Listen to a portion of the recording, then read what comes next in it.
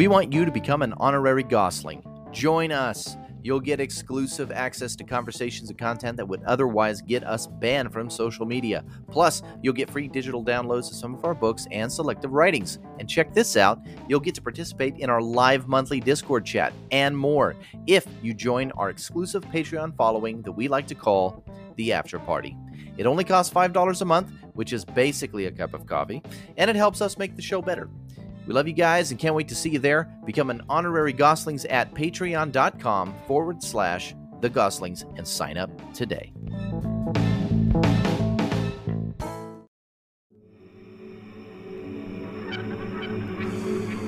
Your YouTube feed is crap.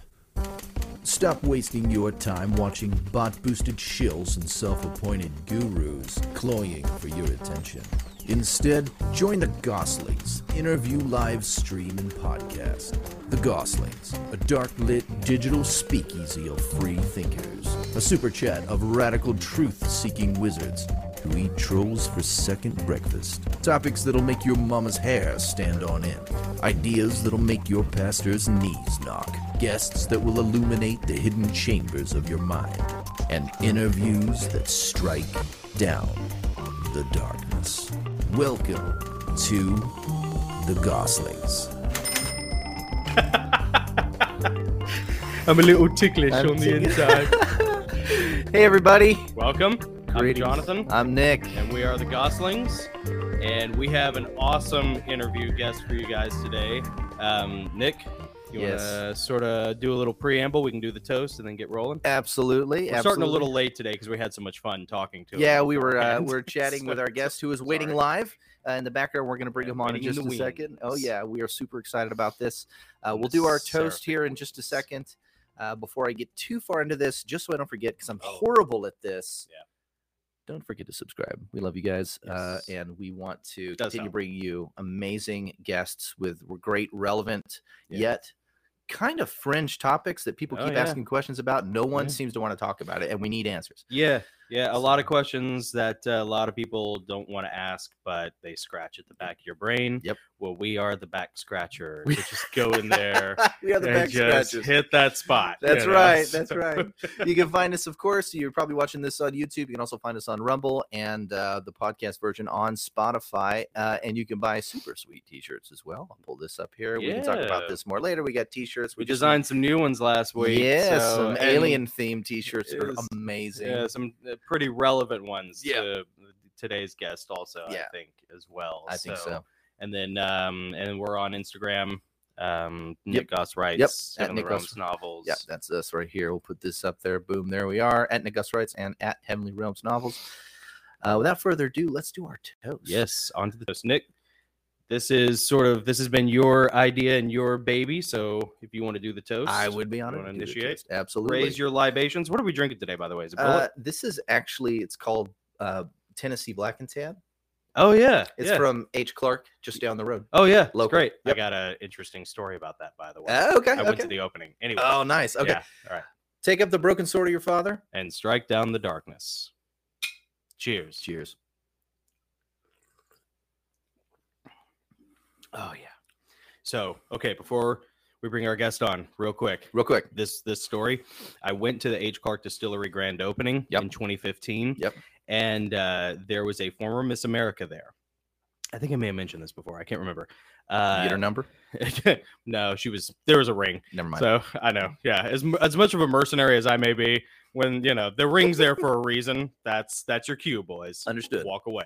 No, but she was very lovely. She was very smart. I asked her what her cause du jour was, because all of those girls, they all have, and it's always like, yeah, save the whales or the puppy dogs, or I want to feed, whatever, the tribes that no one's ever heard of. Yeah.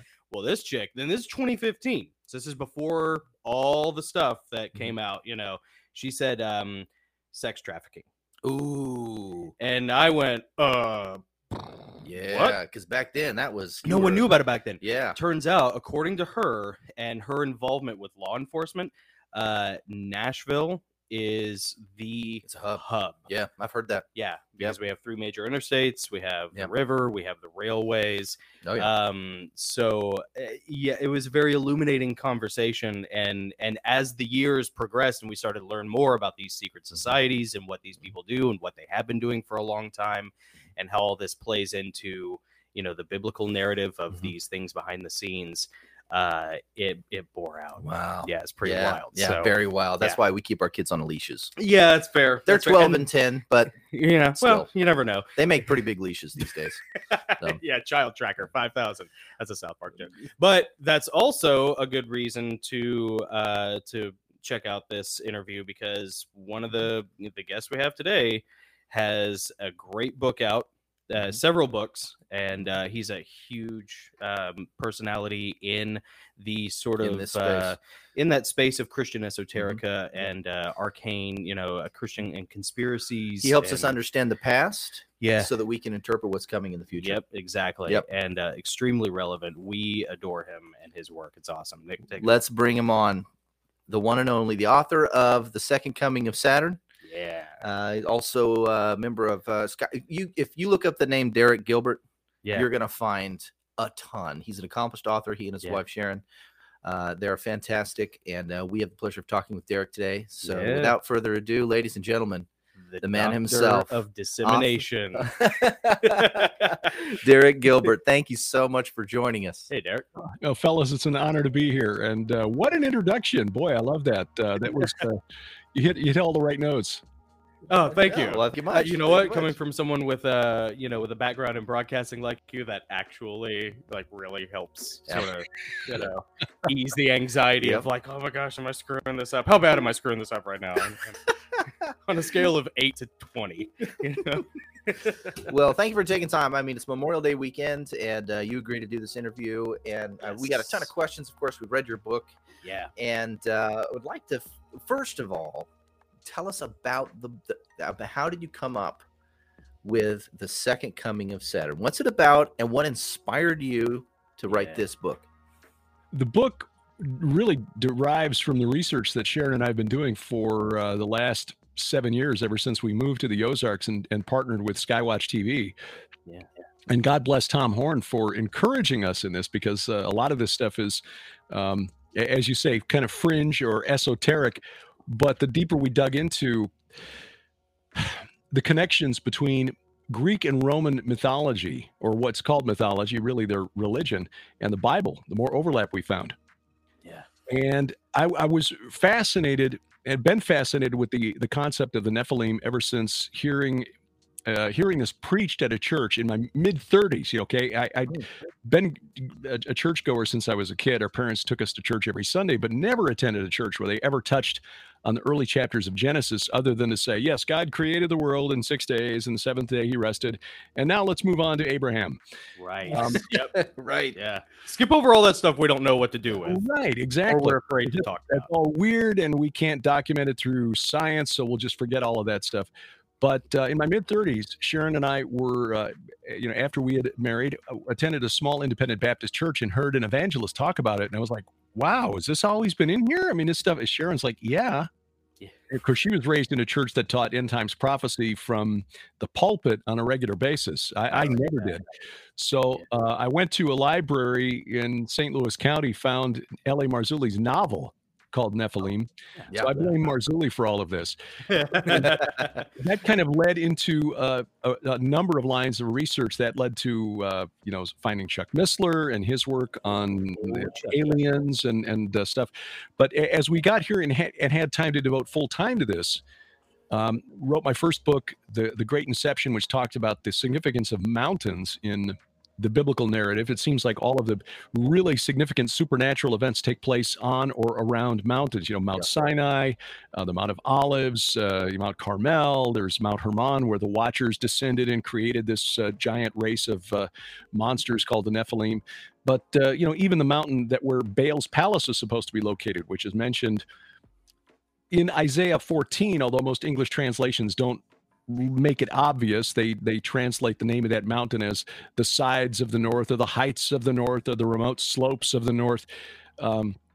when you start digging into it, you realize that mountains were really significant because in the ancient world, it was just understood that's where the gods lived because they're remote and pristine and far removed from our grubby human hands. And so this is where they live. Well, okay, there's a reason Moses was brought up Mount Sinai and given the law on what was called the mountain of God in the book of Exodus, but the Hebrew could also read mountain of the gods. Again, that's another choice that English translators make because there's this default belief against the existence of any other supernatural entity called a small g God other than the God of the Bible.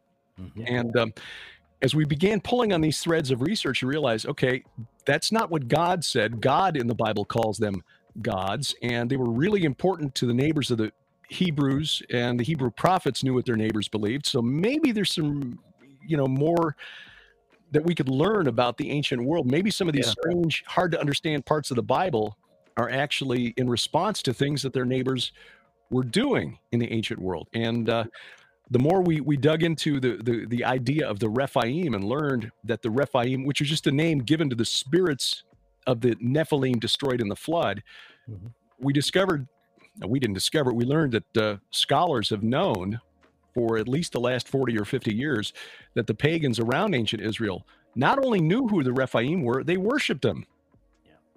And this is documented in texts that were recovered from a site in northern Syria, an Amorite kingdom called Ugarit. It was discovered by it's always a shepherd stumbling into a cave, right. Around sometime in the 1920s. So for about 100 years, they've had access to these clay tablets that were preserved because the city was destroyed during what's called the Bronze Age collapse. The end of the Bronze Age ended in fire as most of the Eastern Mediterranean kingdoms from the Hittites down almost to Egypt were just wiped out. So these clay tablets were baked and preserved for the last 3,200 years, but it's only been about the last 40 years that scholars have come to agree, these Rephaim were a regular part of the worship of the neighbors of ancient Israel. There was a cult of the dead that permeated the culture of the ancient Near East around the Israelites, and the Israelites were drawn into this. And so as we dug into that and realized, okay, there's this one character who keeps showing up. If you compare the cosmologies, the religions of everything from ancient Sumer to Rome, the same pattern repeats over and over again, where there's a sky god who sort of creates everything. He's kind of pushed out of the picture by his son, who's usually a grain god of some kind. In some cases, there's a violent confrontation in which the sky god is castrated. And then he's in turn replaced by his son, the storm god, who takes over and becomes the king of the pantheon.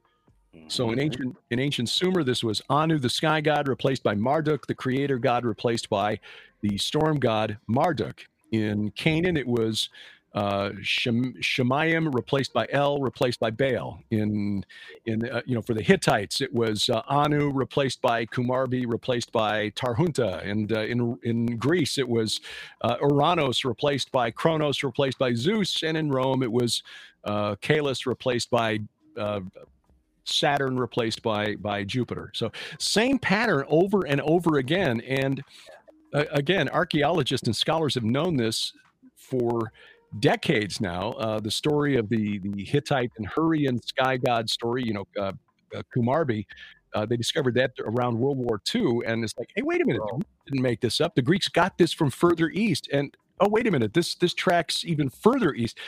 It all goes back to a same source. And we argue that source, the original story, is the one that's preserved in the Bible. So then the question becomes, okay, who is this dude, Saturn, Kronos, El, also known as Enlil, Dagon, Molech, Baal, multiple names. List goes on. List goes on, but fulfilling the same slot in the pantheon for each one of the cultures that worshipped him. And how is he manifested in the Bible? And as I started digging deeper into it, Sharon put me onto some research from a site in northern Syria called Tel Mozan, which is the ancient city of Urkesh. Founded by the Hurrians around 3500 BC. And that really opened the door to a lot of this because there's some really fascinating leads. But the bottom line is this entity, who the Romans called Saturn, whose best known characteristic was eating his own children, Right. and was the patron somehow of the most popular annual festival in Rome, the Saturnalia, is the character that the Hebrews called Shemiyaza, the leader of the rebellion at Mount Hermon that created these monstrous giant Nephilim, and I argue as the king of the Titans, the king of those who were condemned to the netherworld, is the same character who's called the king of over those in the abyss in Revelation chapter 9, the destroyer, Apollyon or Abaddon. Yeah. So he's been in the abyss, right? Yeah. Because of the angels that fell, committed that sin. The angels that came down on Mount And they're Hermon. confined to Mhm. Tartarus. Right, they're in the abyss. They're in Tartarus, and Yeah. he is the head over them. But he's been locked away. Mhm. How is it that these cults, to him, have emerged and perpetuated since day one? If he wasn't active, yeah. to intervene for them. Well, that's a really good question. I would ask, how is it that a mob boss manages to control action on the streets from while he's in prison? Ooh, yeah, good. That's That's good. a good analogy. Yeah. I wish Yeah. I'd thought of that. That's not original to me, but I speculate in the book because that's all we can do. I consider the Bible to be the authoritative book Yes. on the supernatural realm, or as L.A. Marzulli calls it, the guidebook to the supernatural. Yeah. And we're not told in the Bible what role demons play interacting between these fallen angels and the natural realm. Yeah. Okay, our working theory is this, that demons are the spirits of the Nephilim destroyed in the flood. That's explicit in the book of First Enoch, which really gives us detail on what happened in Genesis chapter 6, verses 1 through 4. It was the understanding of the early church. When you read the writings of the early church fathers like Justin Martyr and Irenaeus and others, it's clear that for the first 400 years after the resurrection, they believed that the origin of those demons that Jesus was casting out in the first century were the spirits of the giants destroyed in the flood. Wow. It was after Augustine in the early 5th century, so in the early 400s, where he began writing out and codifying a theology that was formally adopted by the Roman Catholic Church and sort of became the default setting for Christian theology to this day, that all of that stuff in Genesis 6 didn't happen the way it says in the Sethite Bible. view. Yeah, Right. the Sethite view. We don't really know why he did that, do we? Well, he came out of a cult, and I forget the name of the cult that he came from, but it involved the worship of angels. And I think he wanted to move Christianity away from the idea that angels were I've heard that. a thing. Yeah. And sort of oddly enough, as we documented in our book Veneration, Sharon and I found that it was Augustine who's responsible for the veneration of saints in the Roman Catholic and Orthodox churches today, because this cult of the dead that developed from this worship of these demonic spirits after the flood continued into the Christian era. In fact, we found that there's research showing that archaeologists digging in Rome, where you can't plant a garden without hitting archaeology, just like Jerusalem. Right. Yeah. They found that the earliest Christian churches built after Constantine legalized the faith in the year 312 AD were built in cemeteries so that Christians could continue this practice of holding ritual meals for the spirits of their ancestors. Wow. It was believed that if you didn't do that, your grandparents, great-grandparents, your ancestors going back however many generations would cease to exist. You had to feed them and give them drink in the afterlife. This is documented going back to the middle of the 3rd millennium BC in ancient Sumer. 500 years before Abraham, there was this monthly ritual being performed by the Amorites to summon ancestors. Believe it or not, in ancient Mesopotamia, they were doing the ritual. Say their names. Wow. Yeah. Seriously. I mean, there were Wow. 3 elements to the ritual: say their names, feed the statues, which are those teraphim that Jacob's wife Rachel stole from his father-in-law. Yes. That's what those statues were for. Oh, Yeah. wow. Ritual. Yeah. Which was held Household every month on the night of no moon, because, that's when the veil is thinnest. And then they would pour out a libation, and that is also part of the modern day ritual. Say their names, then you pour out a drink offering in their honor. This was so important in the ancient world that the son, the eldest son, who was the one who'd inherit the family estate, was called the pourer of water. because okay. you had to keep the ancestors alive by holding this ritual every month on the 30th of the month, a lunar calendar, the 30th night of no moon. Anyway, fast forward to the 1st century, 2nd century AD, 4th century AD, Augustine, seeing Christians in Rome still doing this. Even though for 400 years, the bishops, the teachers, the pastors have been saying, look, we don't do this anymore. Yeah. Couldn't stop it. So they said, okay, well, the saints of the ancestors, the saints, or rather the spirits of the saints, can intercede for us in the natural realm. And so they continued the practice in the veneration of saints. And it continues to this day among Roman Catholics and Orthodox. Absolutely. It So does. you just connected so many dots for me. Right? That's Yeah. amazing. It goes back to Mount Hermon, which is amazing. Yeah, and it really does. And, you know, that's one thing that Nick and I have really wrestled with over the past, probably 20 years for me, ever since our dad gave me Clarence Larkin's The Spirit World, which was like a book written literally almost 100 years ago. But Nick, you've been into this for the past, few years at least, ever since you started writing. And we both have kind of run into this problem where no one in mainstream thought wants to talk about Genesis 6. You know, it's one of the reasons why we gravitate towards men like you and Gary Wayne, you know, and these people who are willing to address this topic. Rob Skiba, you know, was another one. Michael Heiser. Michael Heiser, yeah. Yeah, Michael Heiser, yeah. So, in fact, will you tell the seed of the serpent story? Yeah. Like, So, Nick has an example of this. yeah, to Jonathan's think, point. at So we least. started going to a new church about 2 months ago, and they have this Wednesday night, kind of a Wednesday night. They call it coffee and theology. So while your kids are off doing youth group, the adults it's almost like a Wednesday night service, but they're teaching the congregation, you know, solid theology. It's really good. And while they're teaching, if you have a question, they actually have a QR code up behind them, projected up behind them. So if you have a question, you can ask it anonymously, scan the code, send your question, and at the end of the class, they'll go through the questions and they'll answer them for everybody. And they were talking about the nature of sin in this particular one. They were talking about, you know, the fall and man and nature of sin. And they were reading from Genesis 3 when God is reprimanding Adam and then Eve and then the serpent, you know, the proto-evangelium. And he says to the servant, I'll put enmity between you and the woman. I will put enmity between your seed and her seed. You will strike his heel and he will bruise your head, and so forth. And maybe I've listened to a little too much Chuck Missler, but I wanted to ask. I said, it's grandpa that we all wish we, yeah, you know? everyone's Dude. favorite grandpa. Yeah. But I typed the question anonymously.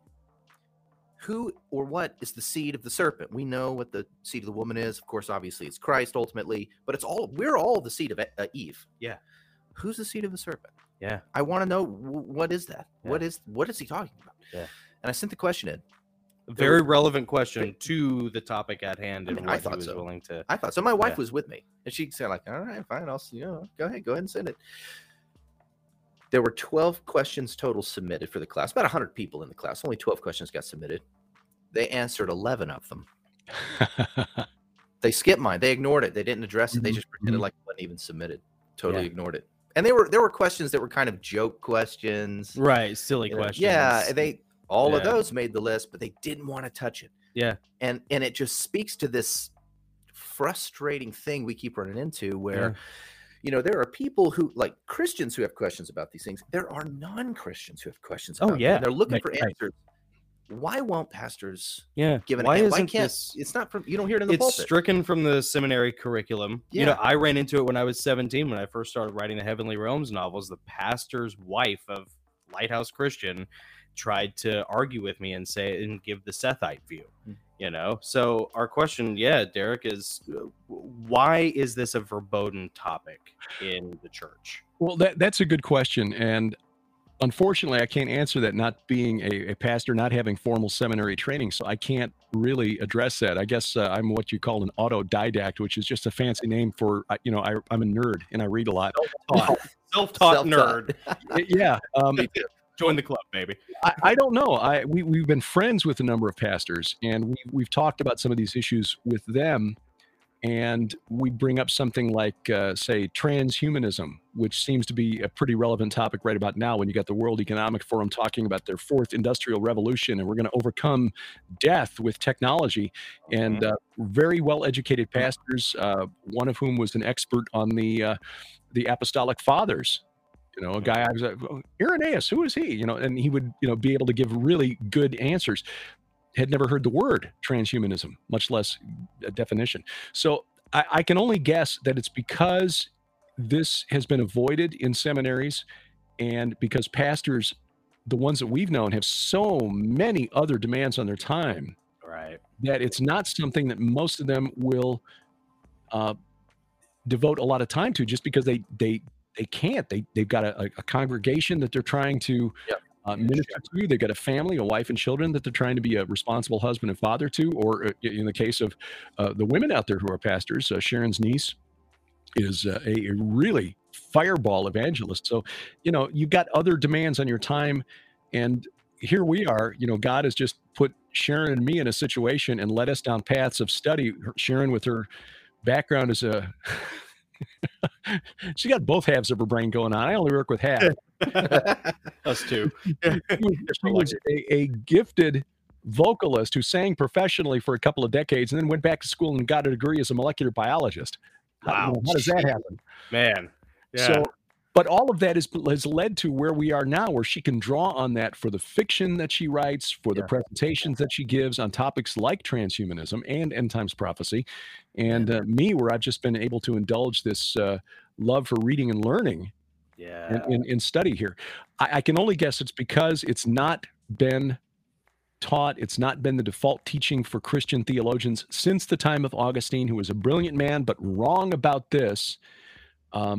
That most pastors aren't willing to buck what they've been taught. I mean, this is not what I was taught in seminary, and I've got other things I've got to deal with. We got a Wednesday night sermon to prepare, and then I've got 2 for Sunday to prepare, and we've got this, that. And, sure. So that's my guess. That's my guess. Yeah. Well, and that would make sense too, because I know that Rob Skiba used to talk about like how it's perceived as empty calorie, I think is how he would describe it, and I suppose. And that's it opens up this great window of opportunity though for people such as yourself and Gary Wayne, who devotes 30 years to writing this tome of a book, and for you and Sharon, who write multiple novels and multiple nonfiction books about this topic.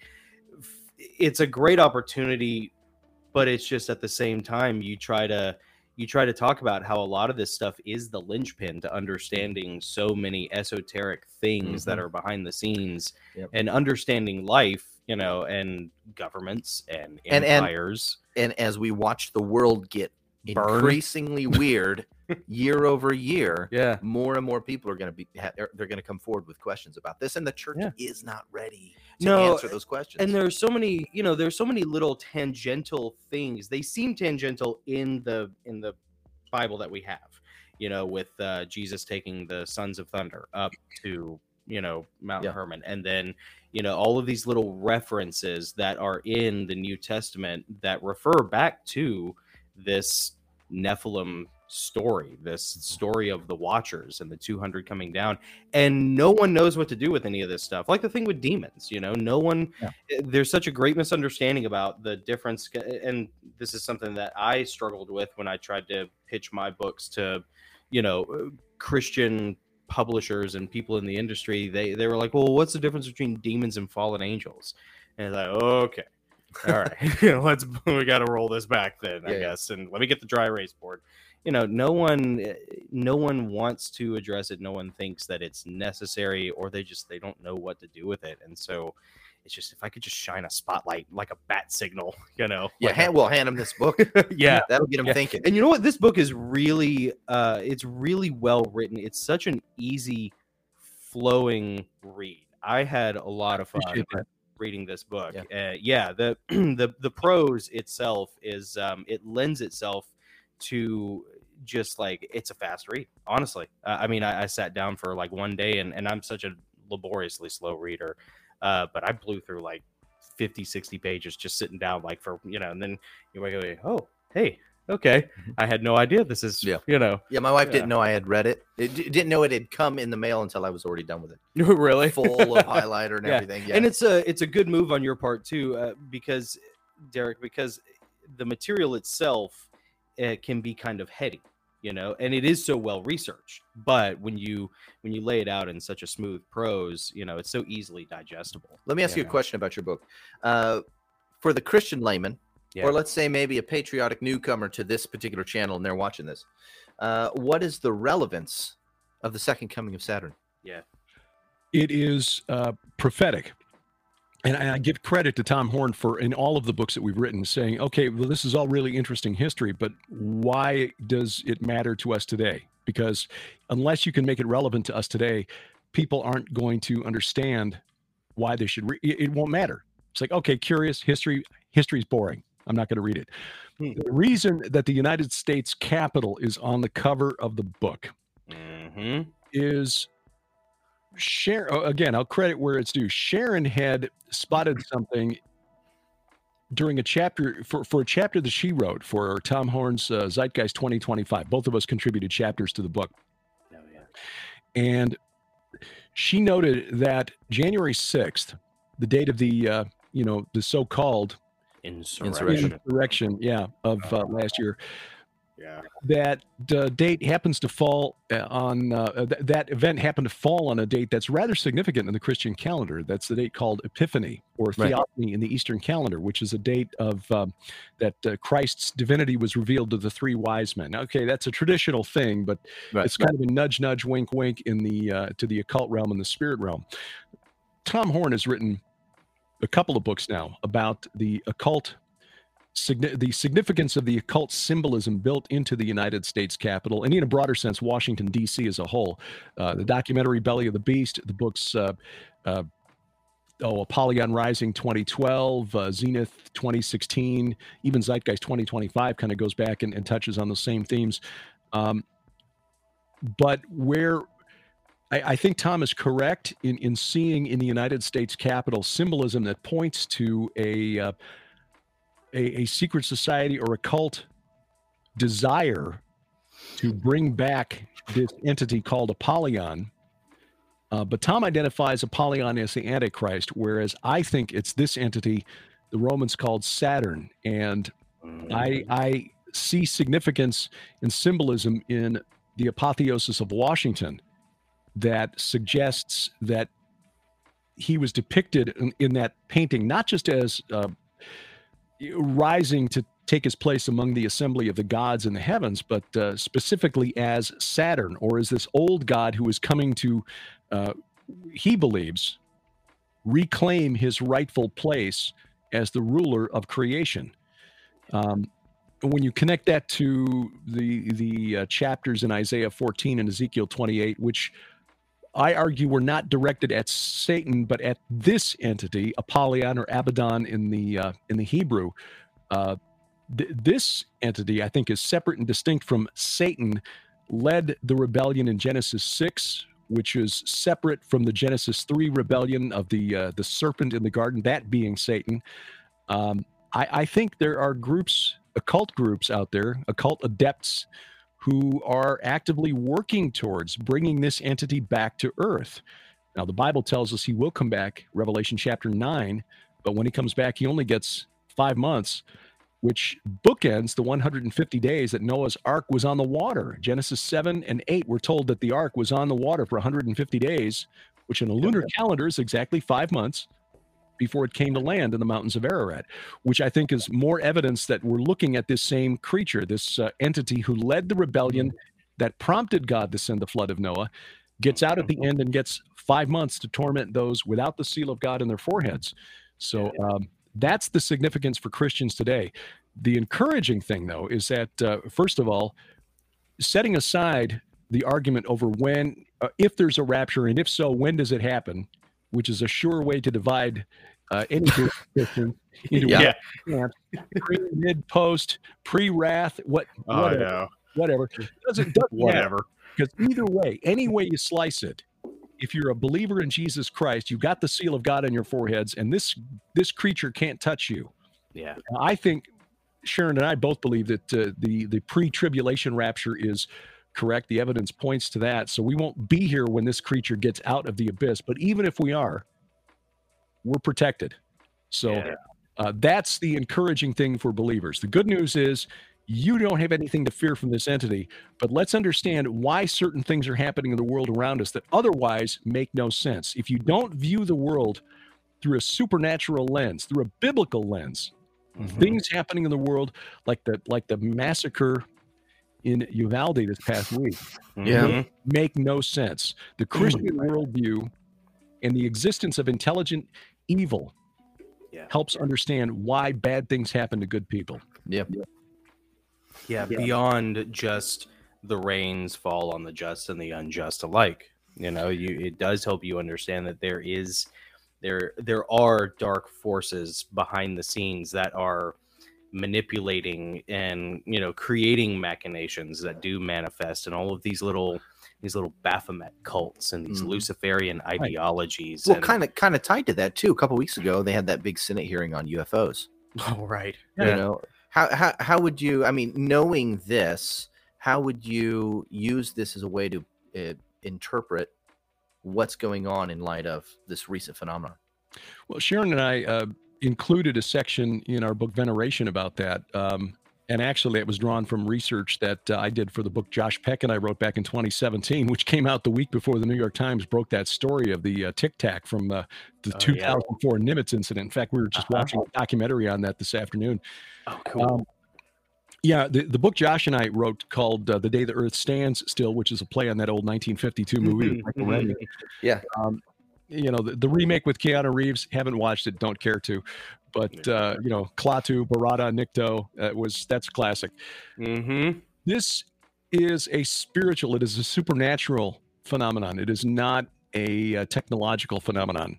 There is no evidence. I mean, there's plenty of evidence that Earth has been visited by inhuman entities for literally millennia, but there's no evidence, no credible evidence that these entities are coming from outside of our solar system.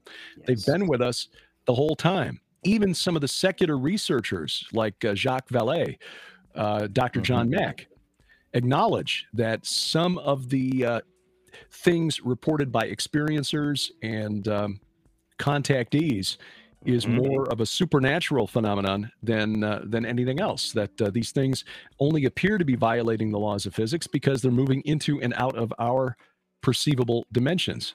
So we're limited to perceiving 3 spatial dimensions and then time, whereas advanced mathematics has shown that there are as many as 11 dimensions. There's some actually. Chuck Missler talked about this. That the medieval rabbi Maimonides, just looking at the Book of Genesis, concluded there were 11 dimensions originally. Isn't that incredible? Jeez, that's crazy. What a mind to be able to do that and to be able to do it without Google, Right. Yeah. Reading books. Yeah. So, with an abacus and some papyrus. Yes. So Adam and Eve, when they were kicked out of the garden, just were suddenly now limited to not being able to perceive it in that dimension. And I think there's some evidence out there that we may be able to open ourselves to those dimensions through things like mindfulness or DMT, ayahuasca, the spirit molecule experiments of Dr. Rick Strassman years ago. Yep. But we're not supposed to, which is why God told Moses, don't consult with necromancers, don't consult with mediums. Isn't it interesting when you're talking about the alien contactee phenomenon that all of this contact is coming through telepathy? I mean, we're supposed to believe that these entities somehow solved the engineering challenges of moving an object from one solar system to another. Dealing with the amount of energy required to move something that distance, dealing with the radiation you would be exposed to over through interstellar space, and yet somehow when they got here, they don't know how to use a webcam. Right. Yeah. I mean, come and on. this is something that Derek has definitely thought about as a hard science fiction aficionado, and as a correct me if I'm wrong, you've written science fiction novels as well. Is that right? I know you've written fantasy. Yeah, there was one, and I've never been a big fan of fantasy, so Iron Dragons, I find a way to explain the dragons as in a science fiction context. pretty cool. So yeah. Yeah. That's Yeah. awesome. Yeah, that was my first attempt at a novel, was a science fiction one, because I was such a huge Babylon 5 fan. And then I You were. quickly You were a huge Babylon 5 fan. Babylon 5 and Gettysburg. I quickly realized I am not smart enough to get this down. So we're just gonna do angels and medieval warfare instead. There you go. You know? Well, so Eric, I have a question for you. This is a little bit of a turn away from what we've been discussing so far, but you have proposed that, and you've taken this question before, so I know you're ready for it. Satan and Lucifer, Oh yeah. may not be the same thing. Yeah. May not be the same entity. Can you expound on that a little bit and tell people how you came to that conclusion? Well, it was really reading carefully Isaiah 14 and Ezekiel 28. And when you start digging into Isaiah 14, and you realize that, and scholars will agree, I mean, Bible students will agree that those two chapters are parallel chapters. They refer to the same rebellion. But nothing in Isaiah 14, which is the famous, "How art thou fallen, O Lucifer, son of the morning," it doesn't ever in that chapter or in Ezekiel 28 specifically make mention of what happened in Genesis chapter 3, the temptation of Adam and Eve. So there's nothing there that specifically we just have always assumed that must be referring to that incident because that's the only rebellion in the garden, right? And Lucifer is referred to as walking amongst the fiery stones, so we sort of equate him with being in the garden, and the two become conflated to the point where circular it's logic. simple. Right. It's circular logic when you assume that there's only one rebellion, so it must refer to. But and it took me probably 15 years to come around to this because a friend of ours named David W. Lowe wrote a book years back, 15 years ago, called Deconstructing Lucifer, where he made that argument. That and he actually went in and showed that it was a process of a couple of centuries after the resurrection. The early church did not consider Lucifer and Satan. They didn't see Satan in either Isaiah 14 or Ezekiel 28. It was a process of a couple of centuries. Interesting. Until about the time of Origen and Jerome, who translated the Vulgate Bible, which is where we get the Lucifer. It's Latin, lux and ferus, meaning light bringer, which is a translation of the Hebrew, Halel ben Shachar, light bringer, son of dawn. Again, there's nothing in there that specifically connects Satan, assuming again, and I'm willing to accept this, that he is the serpent, the Nakash, in Genesis chapter 3.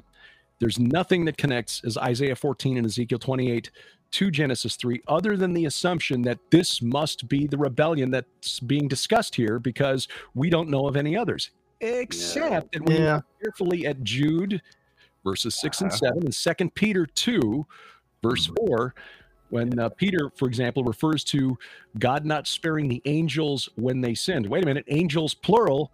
So there's more than one here. Who are these others?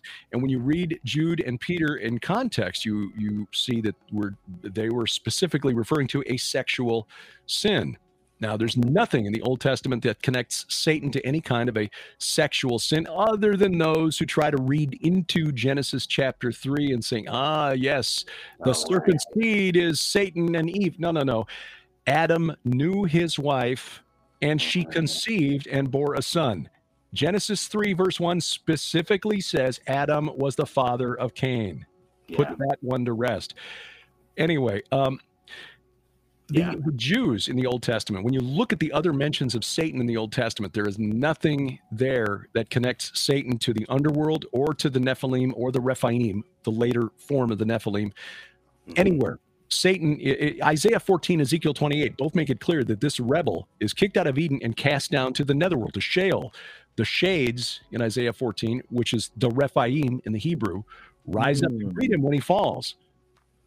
Ezekiel 28, when you read Ezekiel in context, Ezekiel's got a lot to say about the netherworld. You get into Ezekiel 31 and 32, and you read about the chiefs of the Gibberim, the chiefs, the mighty chiefs who are in the midst of Sheol. And then you compare that with the Septuagint translation, you see that it's clear they're talking about the giants of old who were cast down to Sheol. there's the context for what you're seeing in Ezekiel 28 with this entity of cast out of Eden down to the netherworld. But Satan still has access to the throne room. I mean, Job, you know, hey, where have you been? Walking to and fro in the earth. Hey, check out this friend, this guy Job. Look how righteous he is. Mm-hmm. You also see in Zechariah where Satan appears and challenges or accuses the high priest named Joshua in the days of Zerubbabel. So he's still got access to the throne room of God. The Jews in the time of the apostles never considered Satan as an underworld figure connected to the dead. There's nothing in the Old Testament that gives us that Interesting. that connection. This was something that developed in the centuries after the resurrection in the early Christian church. Now, it's not to say that this character that we've come to know as Lucifer is a good guy. Right. And he's not. I mean, the whole point of writing my book is arguing, say, hey, we've missed one here. Right, yeah. Even worse than Satan, if that's even possible. Because when you read Ezekiel 28 and you see, you know, every precious stone was your covering. Yeah. And when you read that and you read and again, compare it to the Septuagint, which is the older translation from Hebrew into Greek, about 200 BC. So 200 years before Christ was born, the Jewish scholars in Alexandria translated texts we don't have access to anymore. They've got 12 stones that matches the 12 stones of the ephod, the high priest. Yep. It's like, oh, so this entity in Ezekiel, this entity in Isaiah 14 might have been the high priest in Eden. Yeah. And then he rebelled and was cast out. Like, oh, that's really interesting. But the final piece of evidence was when our friend Dr. Doug Hamp, who's written 3 books under the name Corrupting the Image, volumes 1, 2, and 3. And in volume 2, he talked about the Mount Hermon inscription, wrote about that. He drew some new information from that stone, the first new information from the inscription in 100 years, which is really fascinating. But he pointed me to a paper by Dr. William Gallagher, written about almost 30 years ago now, where he showed how Halel ben Shachar is what you get when you transliterate from the original Akkadian into West Semitic, like Ugaritic, and then into Hebrew, the name Enlil. Like, okay, because Enlil, again, is this Canaanite creator god El, who was later known to the Greeks as Kronos and to the Romans as Saturn. So there's the connection, and it's connected to Doug's research and his new translation of the Mount Hermon inscription, which was found on the summit of Mount Hermon by Sir Charles Warren in 1869. Which so you've got this connection now, this chief god, this creator god of the Greeks, Romans, Canaanites, Amorites, Akkadians, Babylonians, Hurrians, Hittites, et cetera, and the summit of Mount Hermon. Yeah. And I think he's the one who is being referred to in Isaiah 14 and Ezekiel 28. It's not Satan, it's Saturn, Shemiyaza, the leader of this rebellion who created the giants, the Nephilim, the cult of the dead, demons that afflict us to this day, and the one who is called the Destroyer, Abaddon or Apollyon. Wow.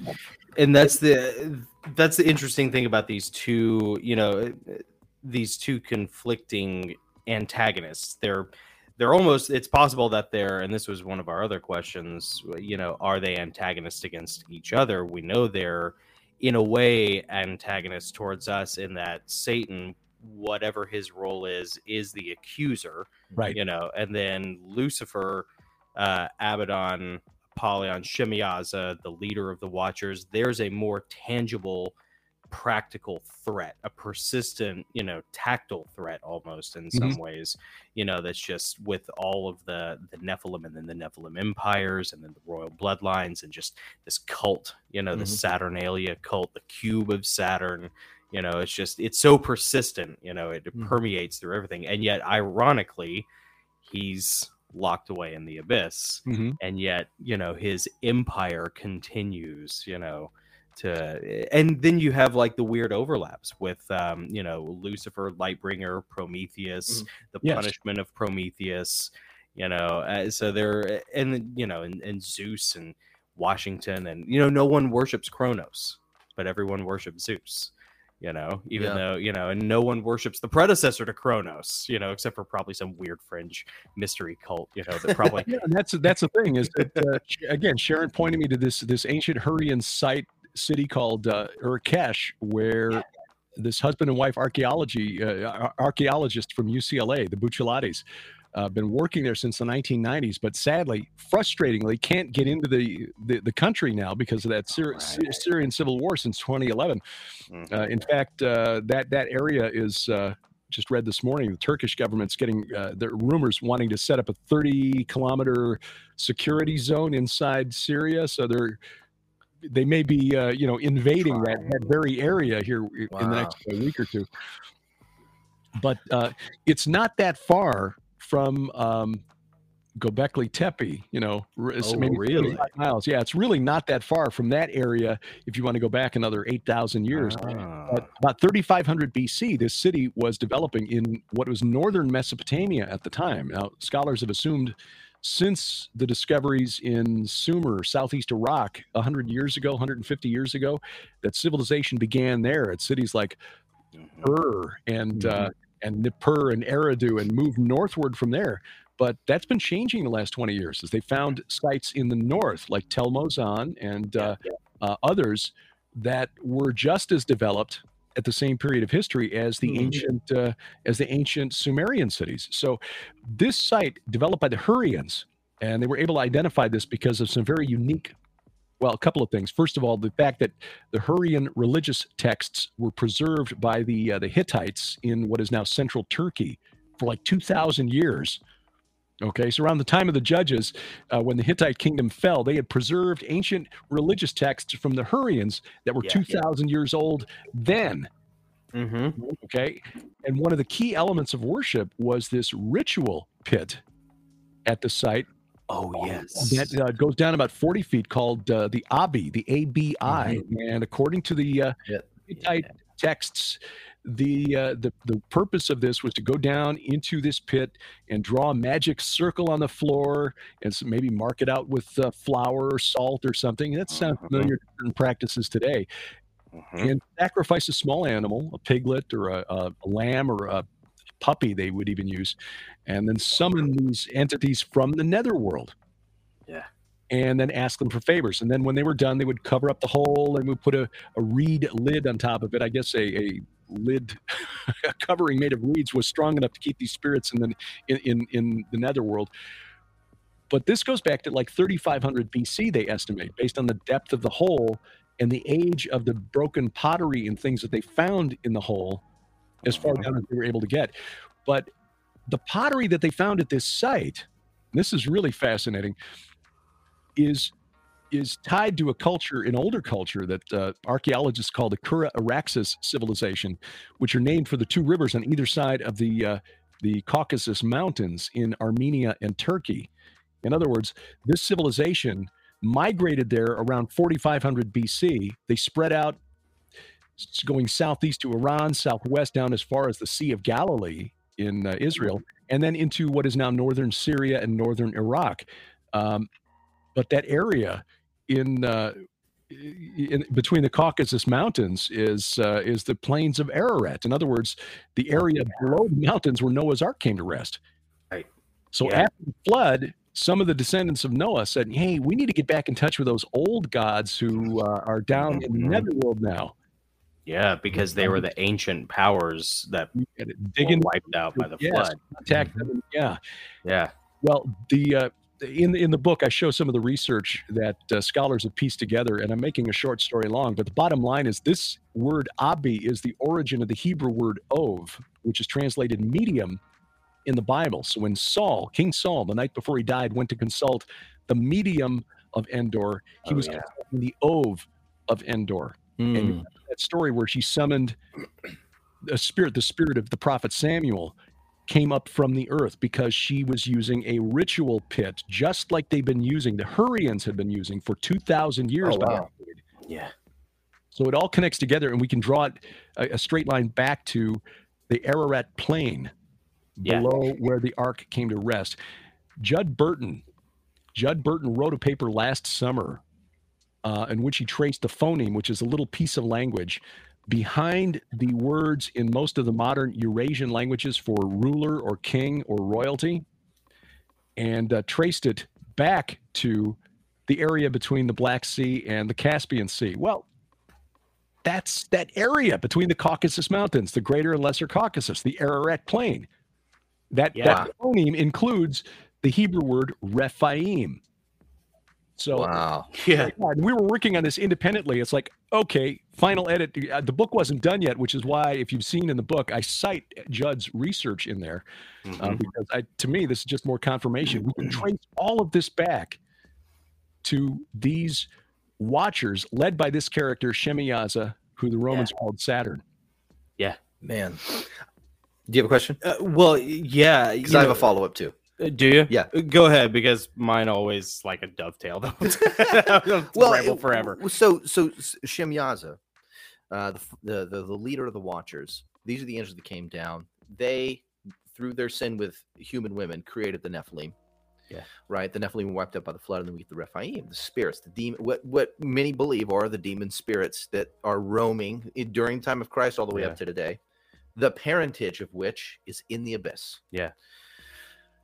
We also, at the same time, have Satan, who is working against those who follow the Lord, working against the accuser, Christians. He's the accuser of the brethren. Yeah.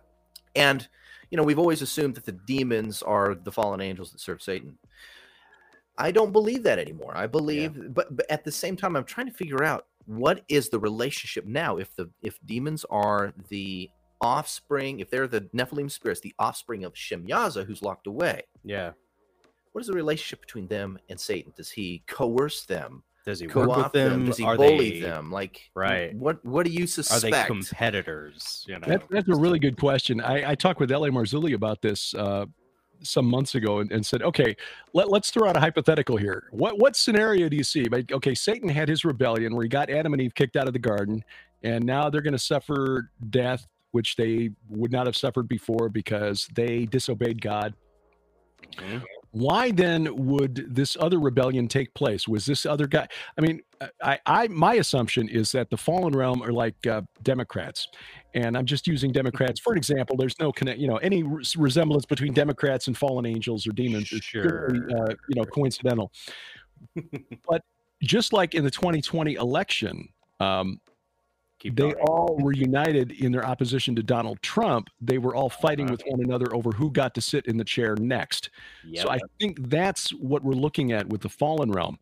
And LA said, maybe the whole point of creating the Nephilim was to create an army that would supplant humanity, that we were created to take dominion of the earth.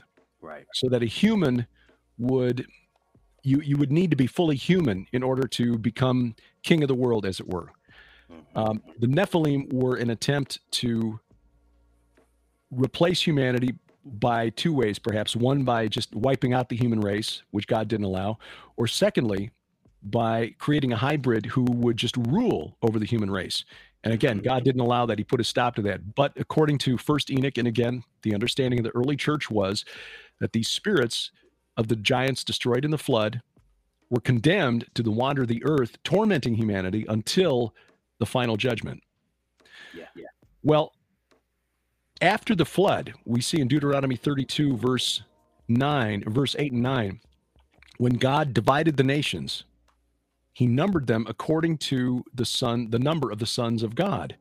The older translations will say the number of the sons of Israel. That's based on the Masoretic text. But the Septuagint, which again is the older text translated by Jewish religious scholars 200 years before the birth of Jesus from older Hebrew texts, they understood that these were spirit beings, not the sons of Israel in Deuteronomy. In other words, when God divided the nations, he placed the nations under the authority, or at least the supervision, of these other sons of God. So other angels, other angelic beings were sort of delegated the task of supervising humanity.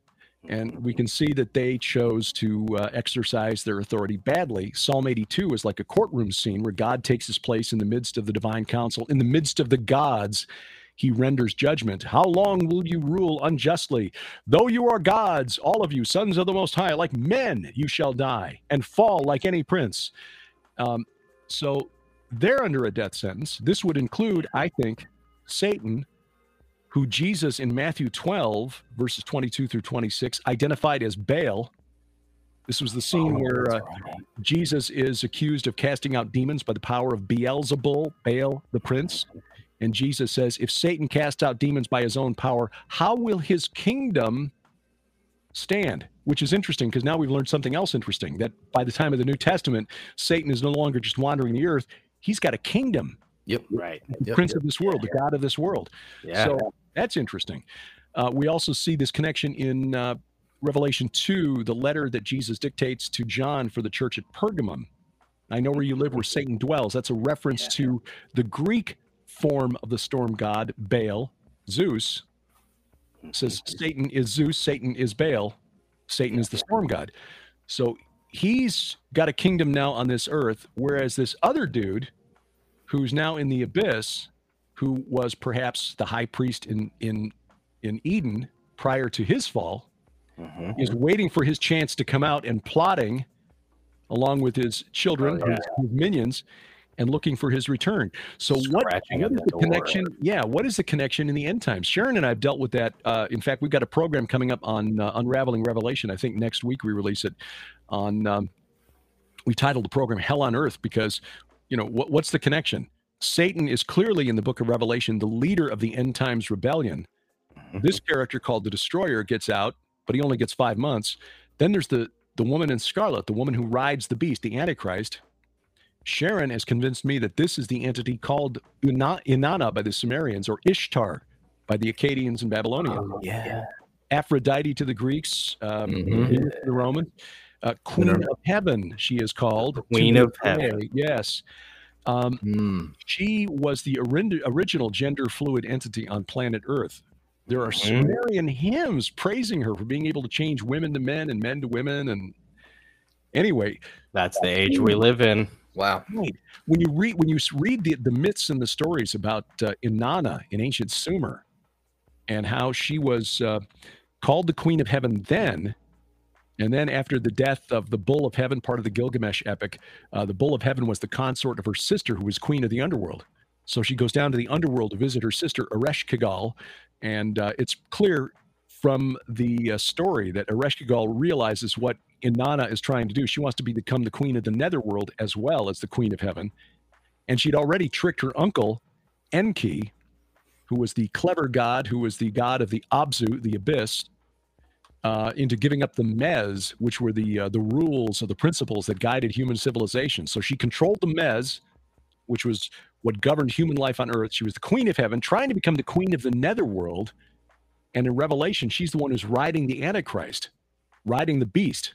Oh, wow. Thinks that she's going to rule. So you've got these competing interests, I think, in the end times. You got Satan, who's supposedly leading this, the Antichrist, who we argue is Leviathan, chaos. You've got Destroyer, who comes out in Revelation 9 with his minions, the Titans. And then you got the woman in scarlet, who thinks she's going to rule until the beast turns on her and destroys her. So, yeah, I think what you're seeing is like a political party where they all want to unseat Yahweh, the God of the Bible, but they all fight with each other as to who's going to rule in his place. Yeah. Pelosi, AOC, Clinton's, Hillary, who's gonna Hill Dog, Yeah. you know. I'll leave it up to you to figure out which one of those is the beast and which is the harlot. Exactly. You know, it's always so interesting reading this stuff through a biblical lens, a Christian esoteric lens, because you see the parallels and the overlap, the Venn diagram between all the different religions, and how it's kind of, they're all just telling the same story, the same depressing story, because it's like you look at Zeus. You know, what is one of the things that Zeus is always in trouble for is coming down to earth, and sometimes he's a bull and sometimes he's a swan. Right. And You know, and Sometimes then, he's an eagle. yeah, sometimes he's an eagle where the eagles are gathered, you know, and Yeah. and he's always finding some chick and maybe every now and then some dude. Well, And yeah. you know, it's always getting him in trouble. And it's just, you know, it's the story. It's the Mount Herman story over and over again. That's very true. And in fact, that was one bit of symbolism that Sharon picked up on that's in the book. The apotheosis of Washington depicts young America as a young man wearing a Phrygian cap, which is kind of that floppy, pointed-headed cap that you see. It's also called a Liberty cap, but Ganymede, the libertine cap. Yeah, I think that's a better way of describing it. Ganymede was a shepherd, but he was like the son of the king of Troy. And Zeus saw that this young man was fair. He was comely to look at. And so Zeus swept down as an eagle and carried him off to Olympus. And most of the stories that kids read, it's cleaned up. So they carried him up to Olympus to become cupbearer of the gods. Well, yeah, look at some of the paintings of this. It's pretty clear the eagle is really enjoying himself a lot more than Ganymede was. But it's not this kind of cup that they're talking about. It's a different cupbearer. You know? Here's the thing: if you compare this, going back to what I mentioned earlier about that monthly ritual, where you were feeding the dead, feeding the ancestors, and a key part of that ritual was pouring water. Yeah. Okay. So you've got the water bearer, the cup pourer, the cup bearer on Mount Olympus, and when all of this was done, when Ganymede died, Zeus immortalized him by putting him in the stars as Aquarius. Well, and getting back to the U.S. Capitol on the cover there, it was the Great Conjunction of December 21st of 2020, the winter solstice, where Jupiter and Saturn met at 0 degrees of Aquarius in the night sky. And you know, we understand as Christians that the movement of the planets in the heavens have no impact whatsoever, no influence over our destinies, our fortunes, or anything like that. But in fact, God specifically warned against doing that sort of divination or fortune.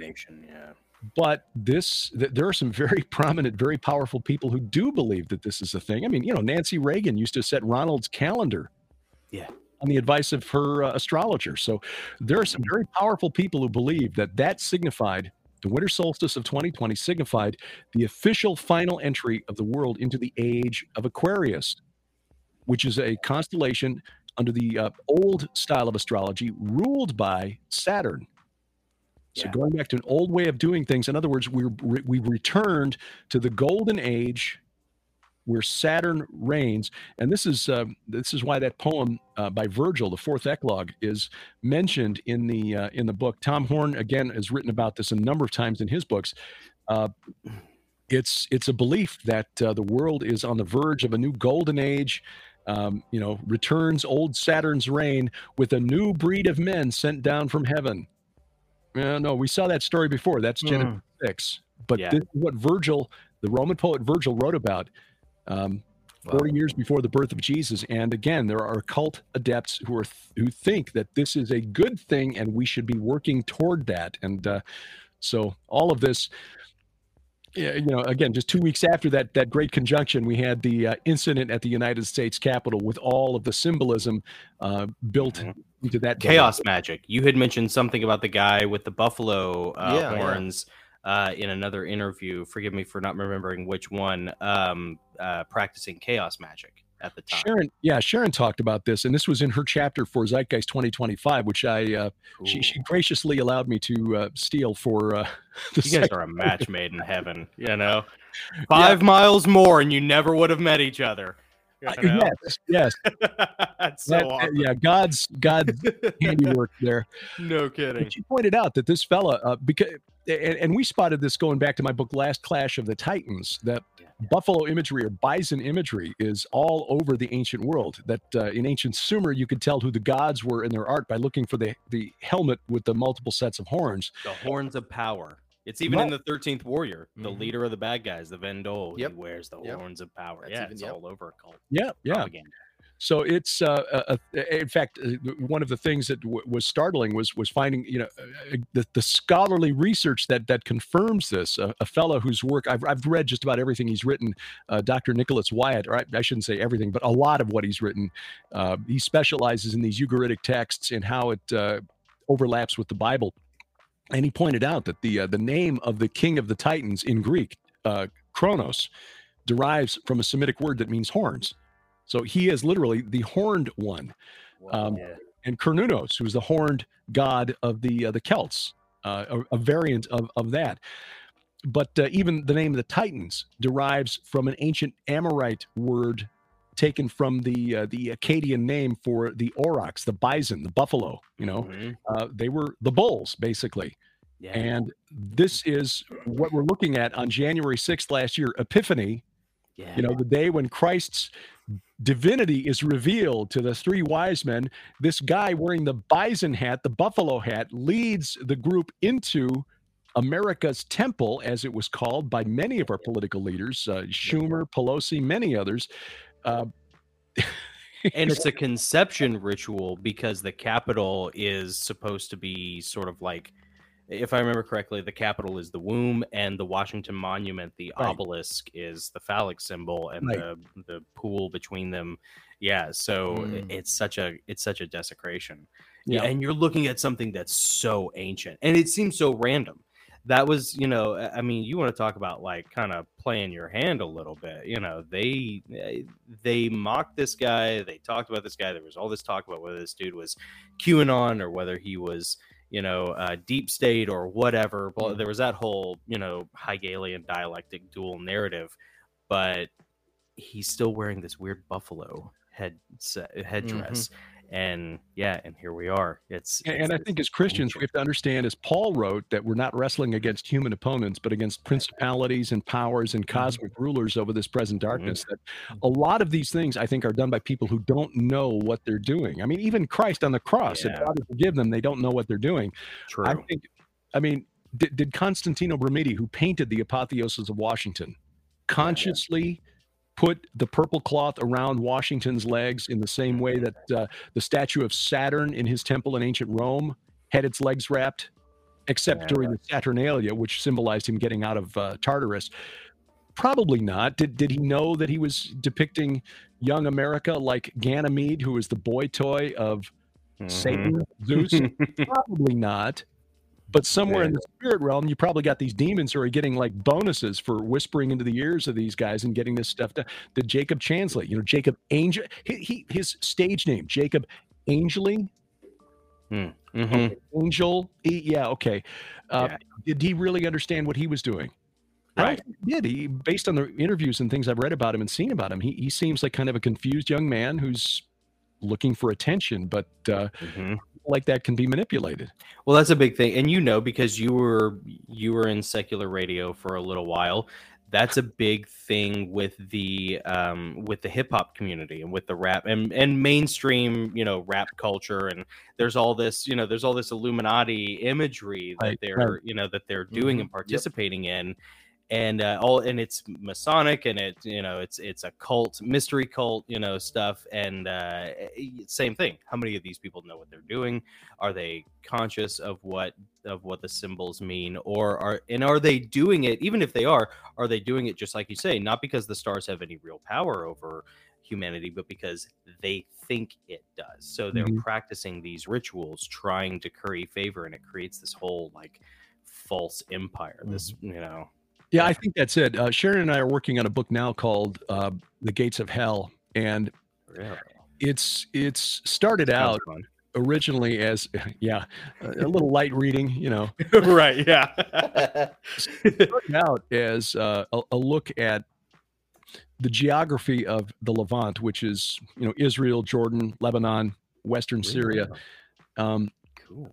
And where some of the more supernatural things took place. I did a presentation a couple of years ago on the Jordan Rift, which is a fault line that runs. The Jordan River basically is on top of a rift between two plates.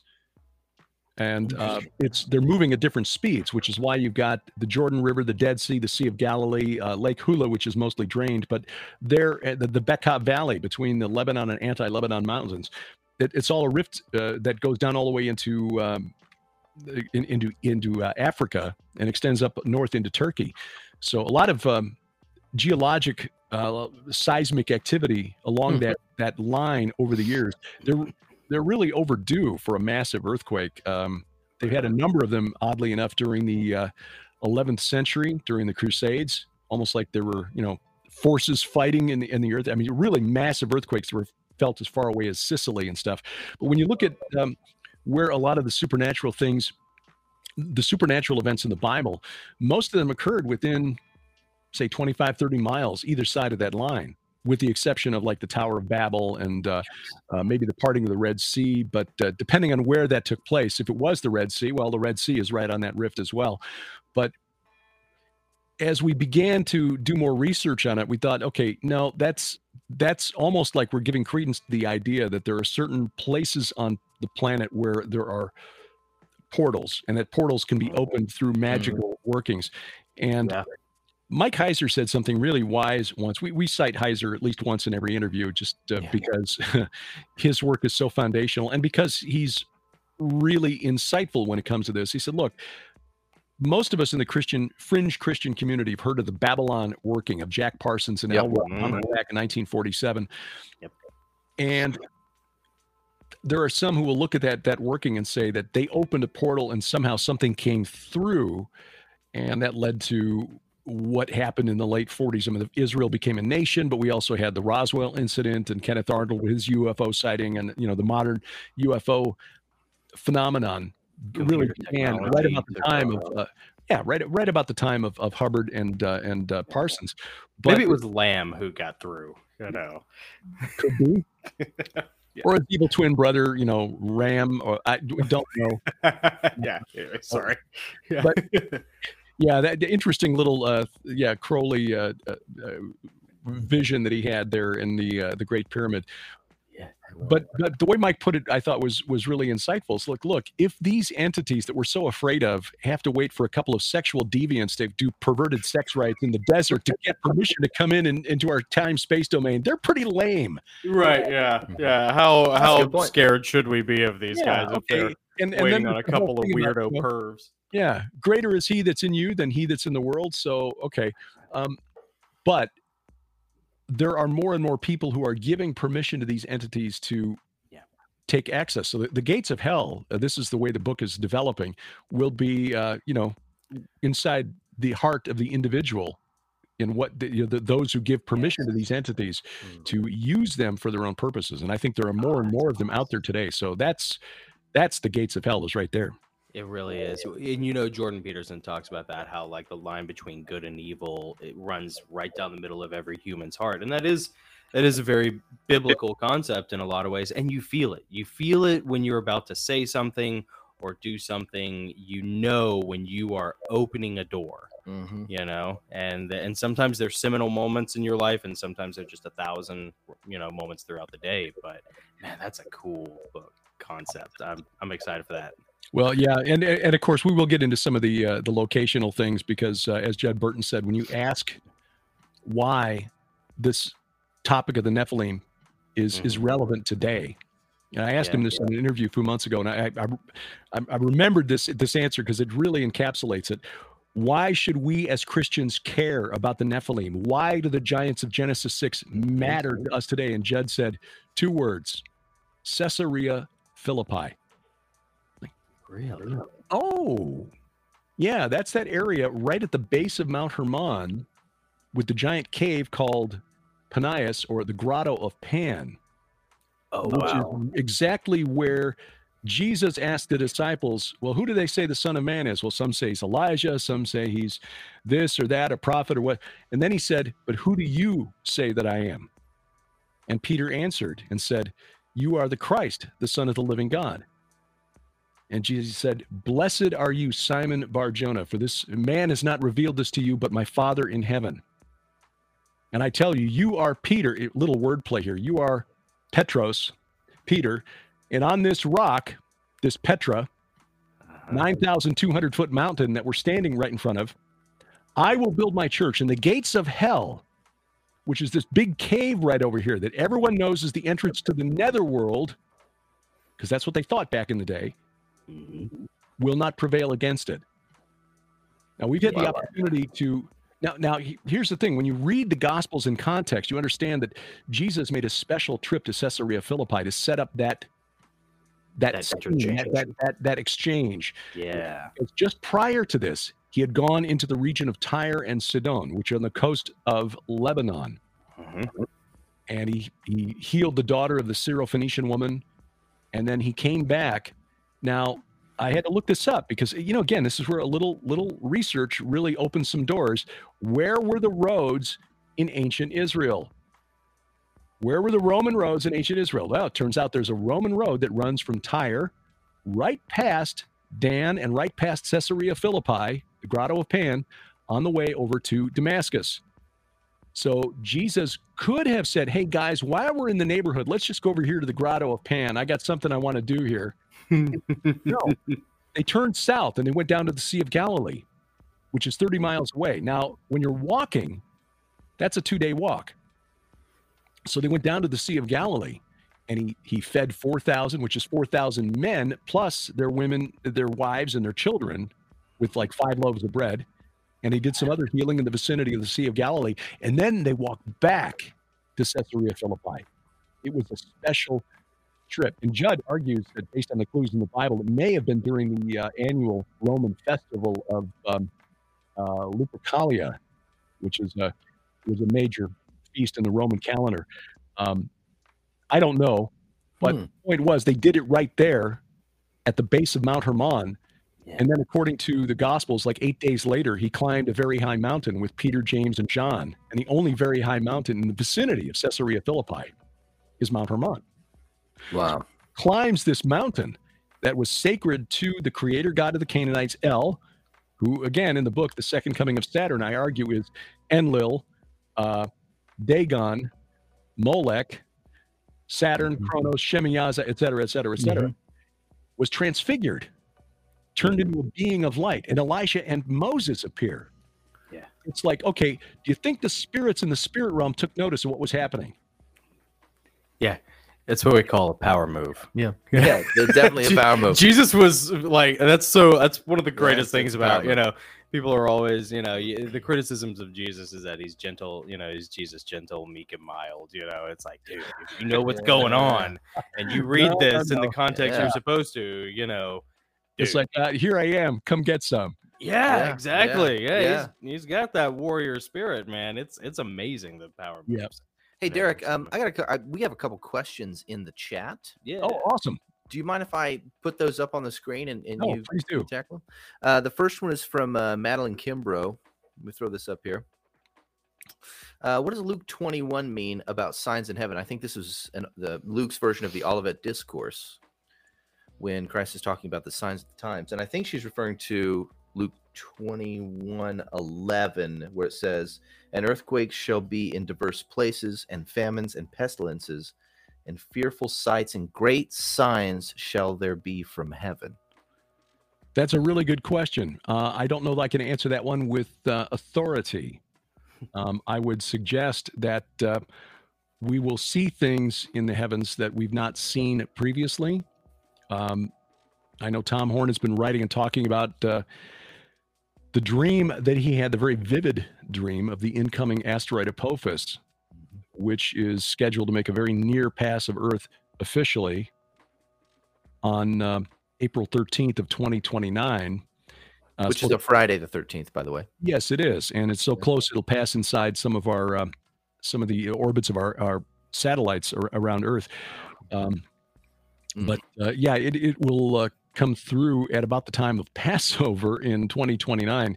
And so back up 3.5 years, if this is Wormwood, as Tom believes it is, and if Wormwood arrives at the midpoint of the Great Tribulation, that means October of 2025, during the Feast of Tabernacles, would be the rapture for if there is, in fact, a pre-tribulation rapture. So, but as far as great signs in heavens, Yeah, I don't know. I think we will see things like comets and other things in the skies that we've not seen previously. I don't think we can look for. We're not looking at changes of which is the ruling house in the zodiac or anything like that. Okay. Yeah, I do think it's interesting though, and that again the Olivet Discourse on the Mount of Olives, given the connection between Mount Hermon and the Mount of Olives, was really significant. Yeah. Yeah, you actually go into that quite a bit in your book Yeah. about the Mount of Olives and Yeah. how The symmetry. that was like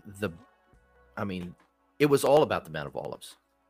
You even argue that the Calvary was there, the resurrection, the ascension, all of those events were on the Mount of Olives, directly across from the Temple Mount.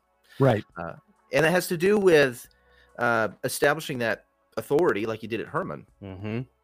on a mountain where, and correct me if I'm wrong, but altars to Molech and other gods had been built. Right. That's where the groves were. Yeah, Solomon did that, and that's documented in 2 Kings, that the rabbis referred to the Mount of Olives as the Mount of Corruption because of the high places that were put up there for Astarte, who is Inanna, Ishtar, Aphrodite, Chemosh, the god of the Moabites, who was Ares of the Greeks, Mars of the Romans, and Milcom, or Molech. Milcom, chief god of the Ammonites, and I showed, again, the scholarly, peer-reviewed, secular research documenting that Milcom of the Ammonites, Molech to the Hebrews, was El of the Canaanites, this same entity whose mount of assembly was Mount Hermon.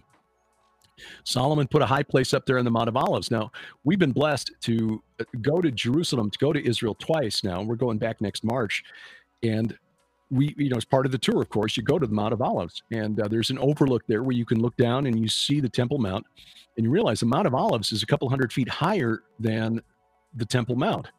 So, I mean, God chose as his Mount of Assembly, his, in the Hebrew, the phrase is Har Moed, which is where John got the words for Armageddon.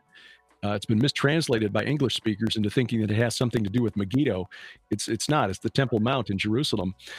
You're looking down on God's mountain. The Mount of Olives is to the east. So the opening, the doors, the entry to the temple was to the east. So you open the doors of the temple and you look up in this mountain across the valley, and there's a high place to Molech up there. And the valley that runs just south of the old city of Jerusalem is the Valley of Hinnom, where they would burn children to Molech.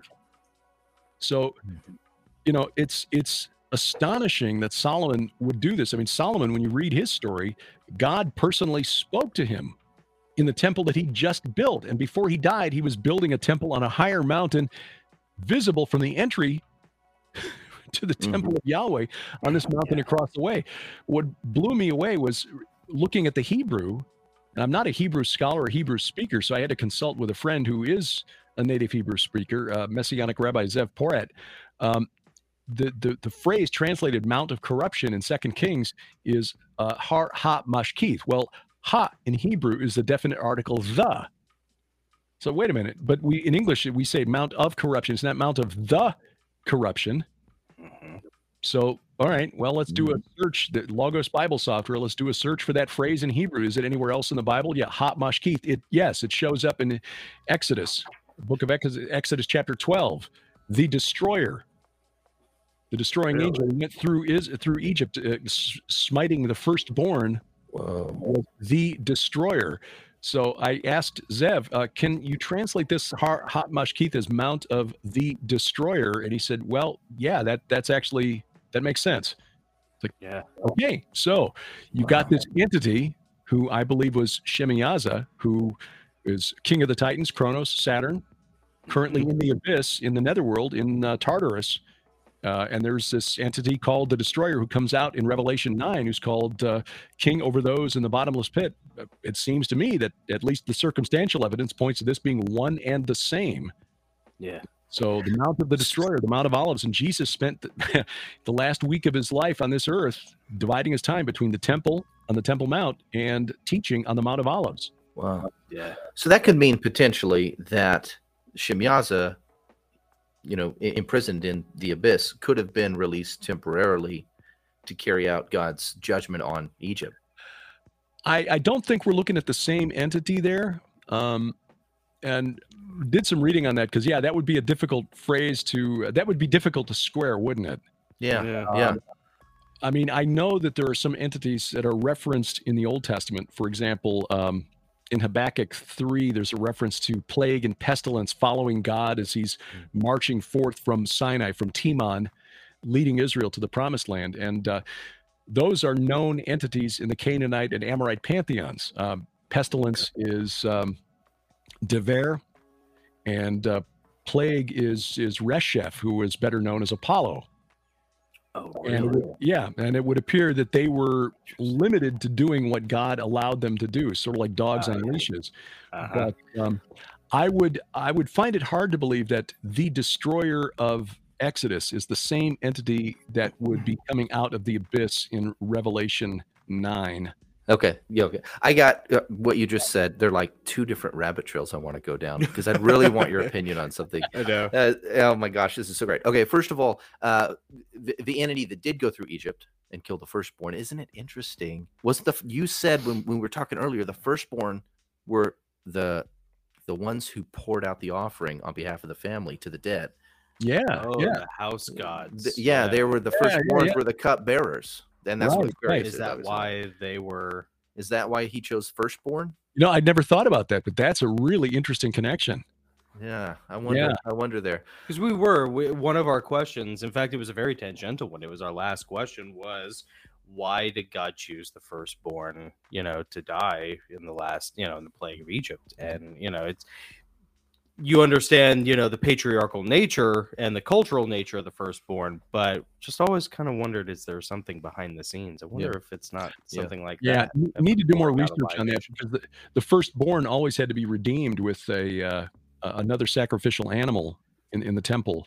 Really? But among the Canaanites and Amorites, sacrificing that firstborn child to Baal Haman, which is just another name for Saturn, Kronos, Shemiyaza, was a thing. I mean, the Egyptians. There's that story in 2 Kings where Jehoshaphat is going to war against Mesha, the king of Moab, and Meshach sacrifices his son on the wall of his city.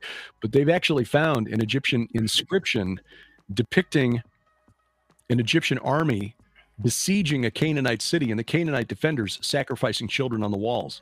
Whoa. So this is this is not just a thing where the Bible, the Hebrew prophets were trying to make their neighbors look bad. This was known to the Egyptians and the Romans and the Greeks knew this about their Phoenicians, the Phoenicians as well. So this was not a thing that was made up to kind of sell Judaism or Christianity to the rest of the world. This was a known practice in the ancient world.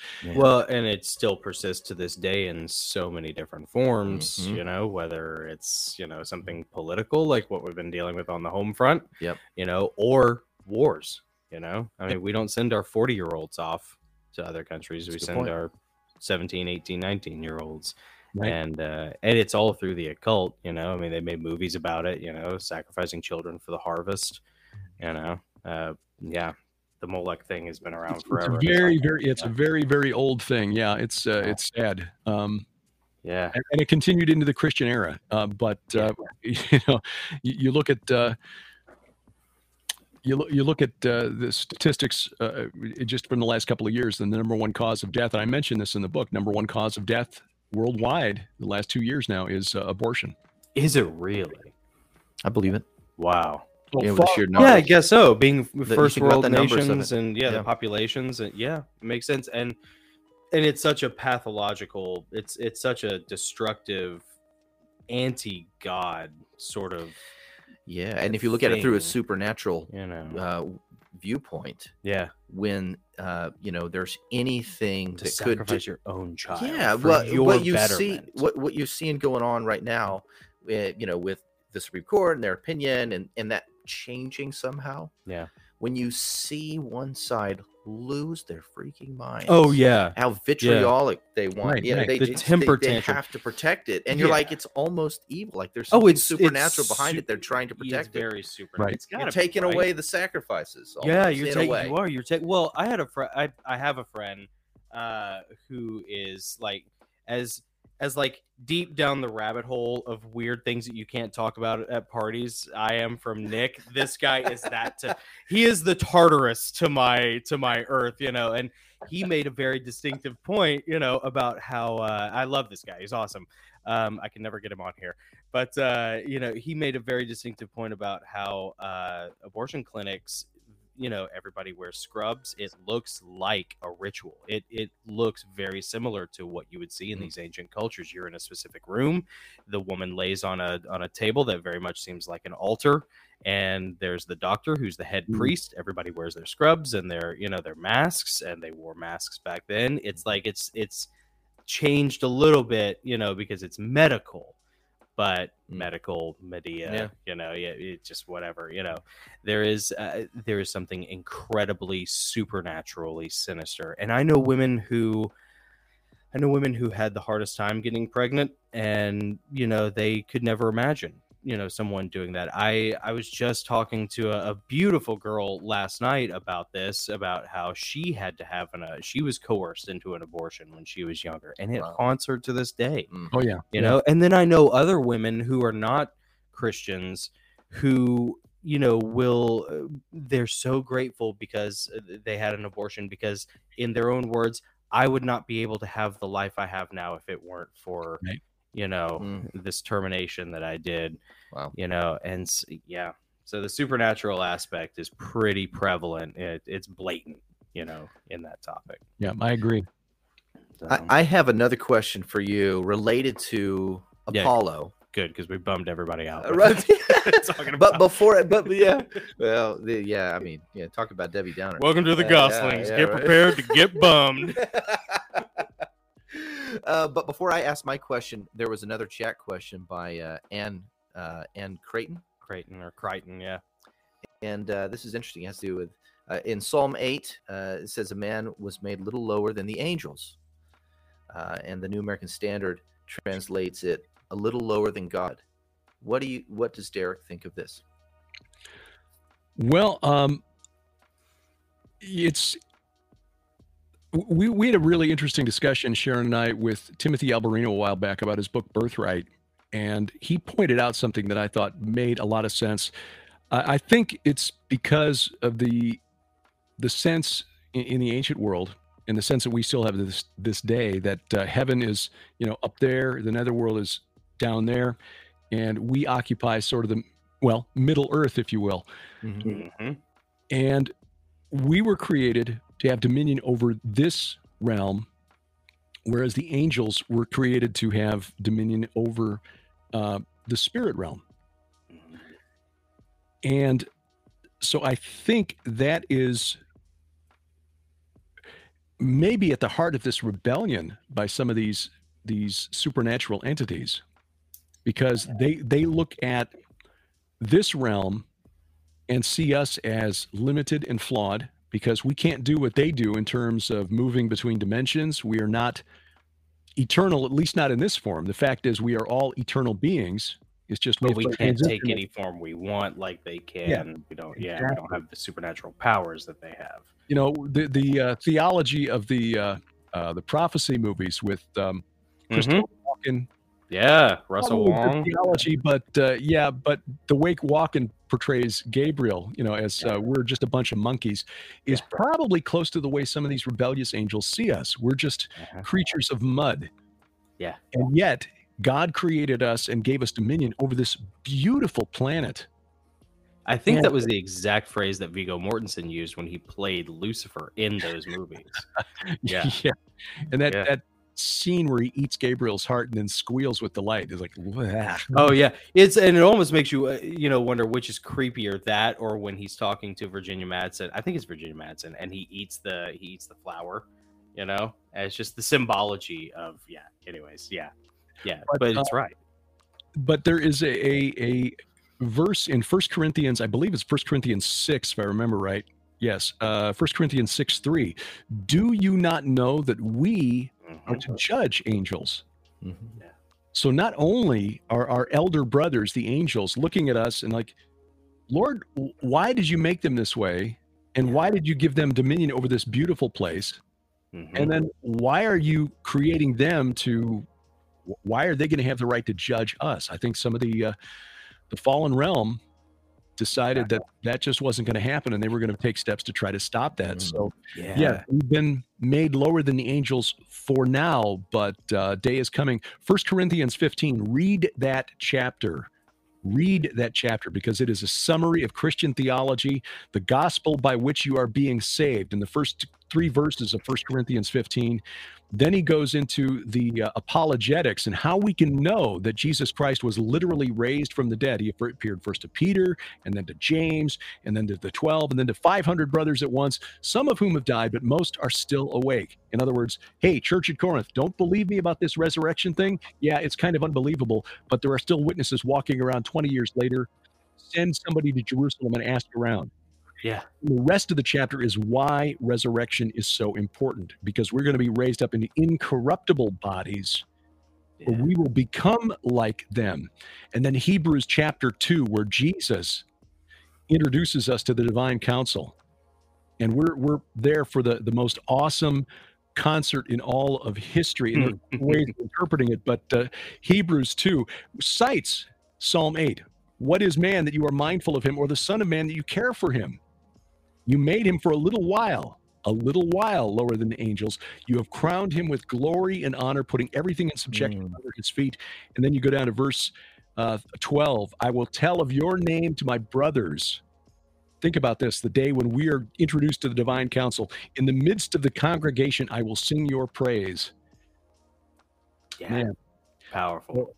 Yes, we've been made a little lower than the angels for now. For a little while. We are resurrected. Yeah. And it's think about the parable of the it's the prodigal son. It is the it's Jacob and Esau. It's these parallels. Exactly. Yeah. Yes. We will be welcomed back home, even though we're covered in pig mess. And the elder brother is like, well, we've been here faithful to you the whole time. Yeah. What are we? It's like, hey, look, you got your inheritance. Yeah. Be glad, be joyful that he was lost and now is found. Yeah. So yeah, it's an amazing story. Timothy helped us understand that in his book Birthright, highly recommended. But when you understand that that some of the parables that Jesus taught, we've been taught, we heard them since Sunday school, and it's okay, this means we're supposed to forgive. Yeah, but there's a much bigger story here. The parable of the wicked tenants, the tenants who are given charge of a vineyard because the owner is far away and they're not paying the rent that's due, and so they send the owner sends somebody to collect, and they beat him, and another guy comes, they beat him up, and they send a third guy and they kill him. And so the owner says, I know, I'll send my son, they'll listen to him. And so the wicked tenants say, if we kill the heir, we will inherit the vineyard. How does that make any sense? It doesn't. Well, of course, they do. And Jesus asks the Pharisees and the scribes who are there, what's going to happen when the owner comes from this faraway land? Well, these guys will be destroyed. And then they perceived that Jesus was talking about them, and they got really mad. But he wasn't talking about them. He was talking about the principalities and powers behind them. Right. Yeah. The puppet masters, the ones controlling the scenes. Yes, that's exactly it. So, yeah, there's a lot more in the Bible when you realize that this war has been ongoing since Eden and even before. Yeah. And we're in the middle. We're the prize in all of this, really. Yeah. Yeah. Yeah. Well, that kind of takes me to a question about Apollo. In Daniel, Gabriel comes to Daniel and saying, I was trying to get to you. I was interrupted by the Prince of Persia. Yep. When I'm done giving you my message, I'm going to go off to fight the Prince of Greece. He's talking about these principalities that rule over these empires. And it makes me wonder, could Apollo potentially be the entity that is currently over the American empire? Oh, yeah. What's the principality of America? That's a really good question. I would argue that it's Satan. Really? The accuser himself. We think that storm god, Satan, the king who has a kingdom, according to Jesus, is the one who emerged as the major power over Western civilization. That he was smart enough to perceive that with the emergence of the Greeks in the, say, 4th century BC under Alexander, and then the Roman Empire, which emerged really in the 2nd century BC, that things were moving further to the west. I think the Prince of Persia is another entity who is aligned against him. I would suggest there's a principality over Russia who is stands in opposition to this entity. Now, again, this is speculative, and I'm not going to go out and say that this is the way it is and this is how we have to orient our theology, because there's no way to know. Like Paul said, we're looking into a mirror, into a room with insufficient light. Right. Glass darkly. Yeah. But when you consider that the so-called Temple of America, the United States Capitol, this temple of democracy, Liz Cheney called it the most sacred space in our democracy. It's like, no, that would be your prayer closet, except I don't know whether she has one, but that would be it if that was it. She's got a closet. Sorry. I'm sorry. We can cut that from the podcast. Well, I'll get that in post. I'll cut that in post. My bad. But when you consider that the reason it's called the Capitol, Capitol, as distinguished from Capitol with an AL, is because that's the name of the temple of Jupiter, who, remember, is just the Roman name for the storm god who Jesus identified as Satan. That's the name of his temple in Rome, the Capitolium. I had always wondered that, and no one ever has a good explanation for that in school, by the way. When you're growing up, no one ever talks about why it's Capitol, not Capital. Yeah. No, it's well known. It just is, and The architect, Pierre Charles L'Enfant and Thomas Jefferson, when they were laying out Washington, D.C. in 1799, this is setting aside all the Freemasonic symbolism built into the streets. I didn't even go into that in the book because Tom Horns covered that really well. But why is the Capitol the Capitol? That's something Tom didn't get into in Zenith 2016, Apollyon Rising 2012. Why in these letters that are preserved at the Library of Congress, Jefferson and L'Enfant went back and forth. L'Enfant wanted to call it Congress House. Okay, that makes sense. In 1799, there was not a single, no, I take it back. There was only one building on Earth where a legislative body met that was called the Capitol, and that was the state of Virginia and their legislative building in Williamsburg. But Jefferson, again, I'm not saying Thomas Jefferson was a Satanist or anything like that. I just don't think he really thought this through. Right. He wanted to evoke the glory of Rome. Yeah. In fact, if I remember correctly, the little stream that comes into the Potomac there was, they were calling it the Tiber, if I'm not mistaken, but I'd have to look that up. Anyway, he insisted that it be called the Capitol for the Temple of Jupiter in Rome.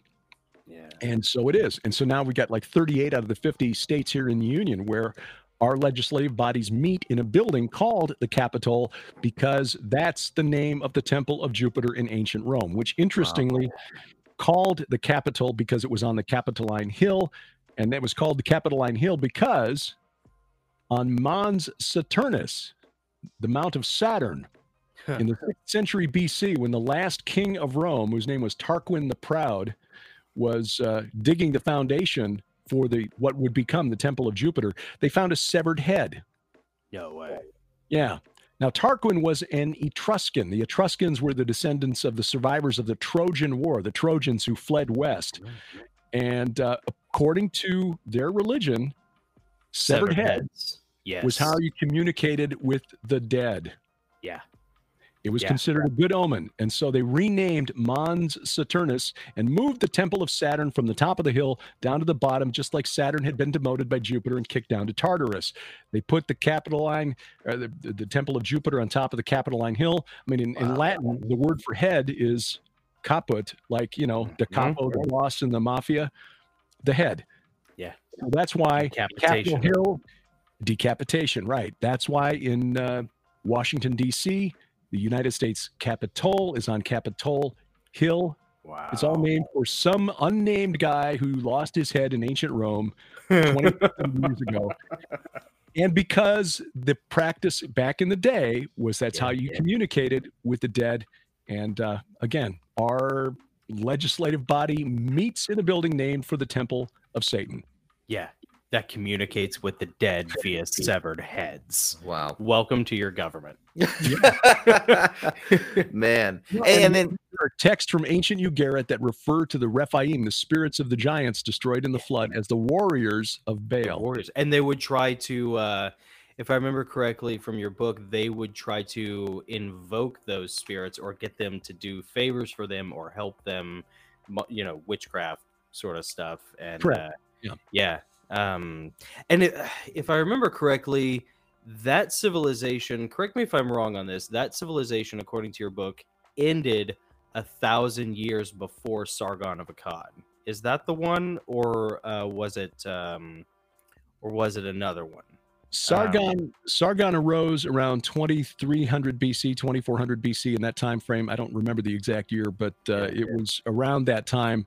The Hurrians began building at their city of Urkesh in northern Mesopotamia around 3500 BC. Okay. But the Hurrians continued down into the biblical time. I mean, in the Bible, they're just called Horites. Oh, that's right. Okay. Yeah. That's a fascinating thing about the more, archaeological stuff that occurs, the more it ties in with the Bible, the more it's validated in the biblical text, and much older than what, people, I mean, Göbekli Tepe, they couldn't cover that one up, man. That threw the curve. And that kind of changed the narrative, and the narratives kept changing since then, and it kind of dovetails back with Graham Hancock and his theory about the water erosion on the Sphinx, which is 12,500 years ago. And just eventually they're not going to be able to, it's a bowl overflowing, and they're not going to be able to keep the water in. Well, what's really interesting about Göbekli Tepe is there's new research that's just been published within the last year or so now that shows that there was a skull cult at Göbekli Tepe and some of the other sites around there. There's a site, there's like a collection of a dozen sites around the plains of Haran, which is where Abraham was called from. Interestingly, coincidentally, I think not, called Tas Tepe, which means the stone hills. So there are a dozen sites like Göbekli Tepe, all within like 120 miles of Haran, and we're going there in October. Oh, really? We're taking a tour there in October. So we still have openings for people who are interested. Eric, can we go? No, I'm kidding. That's awesome. Wow.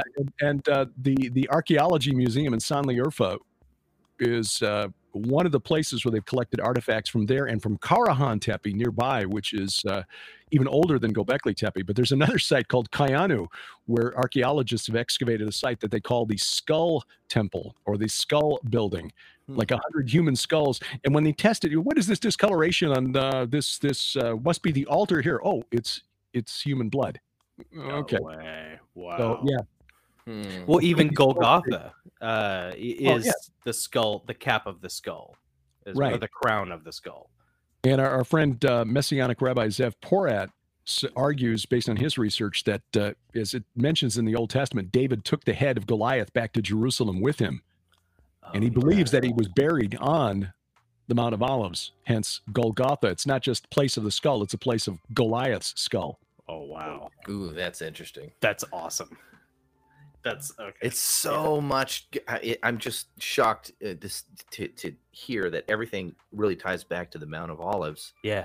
Because we always assumed these were different places. These were all different spots on the map. Armageddon. Yeah. Yeah.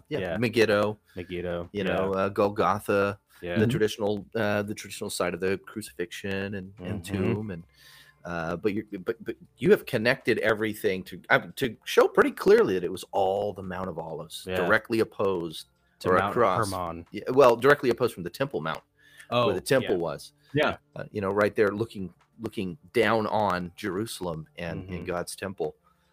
Man, that's crazy. I have a question about Apollo. I think in your book, Giants, Gods, and Dragons, we didn't know we were going to talk about two books. But you something was really, really interesting that I read of yours a couple weeks ago. You kind of conjecture that the first seal has potentially been opened already. Oh.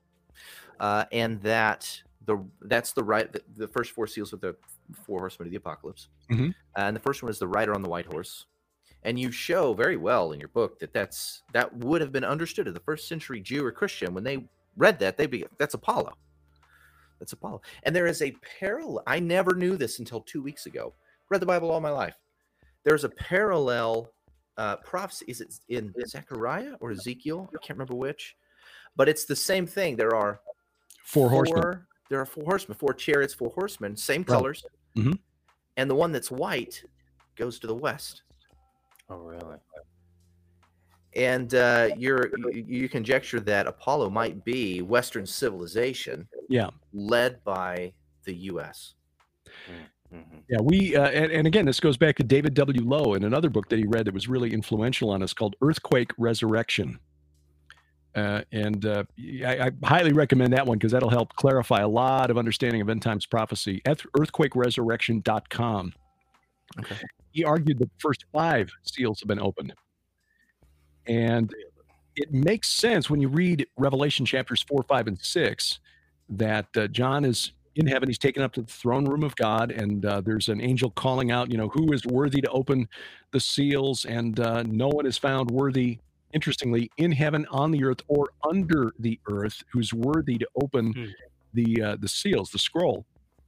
And so John weeps, and then suddenly a lamb who was slain, that's a representation of Jesus, appears between the 4 guardian creatures, those are the cherubim, and the throne, and God himself.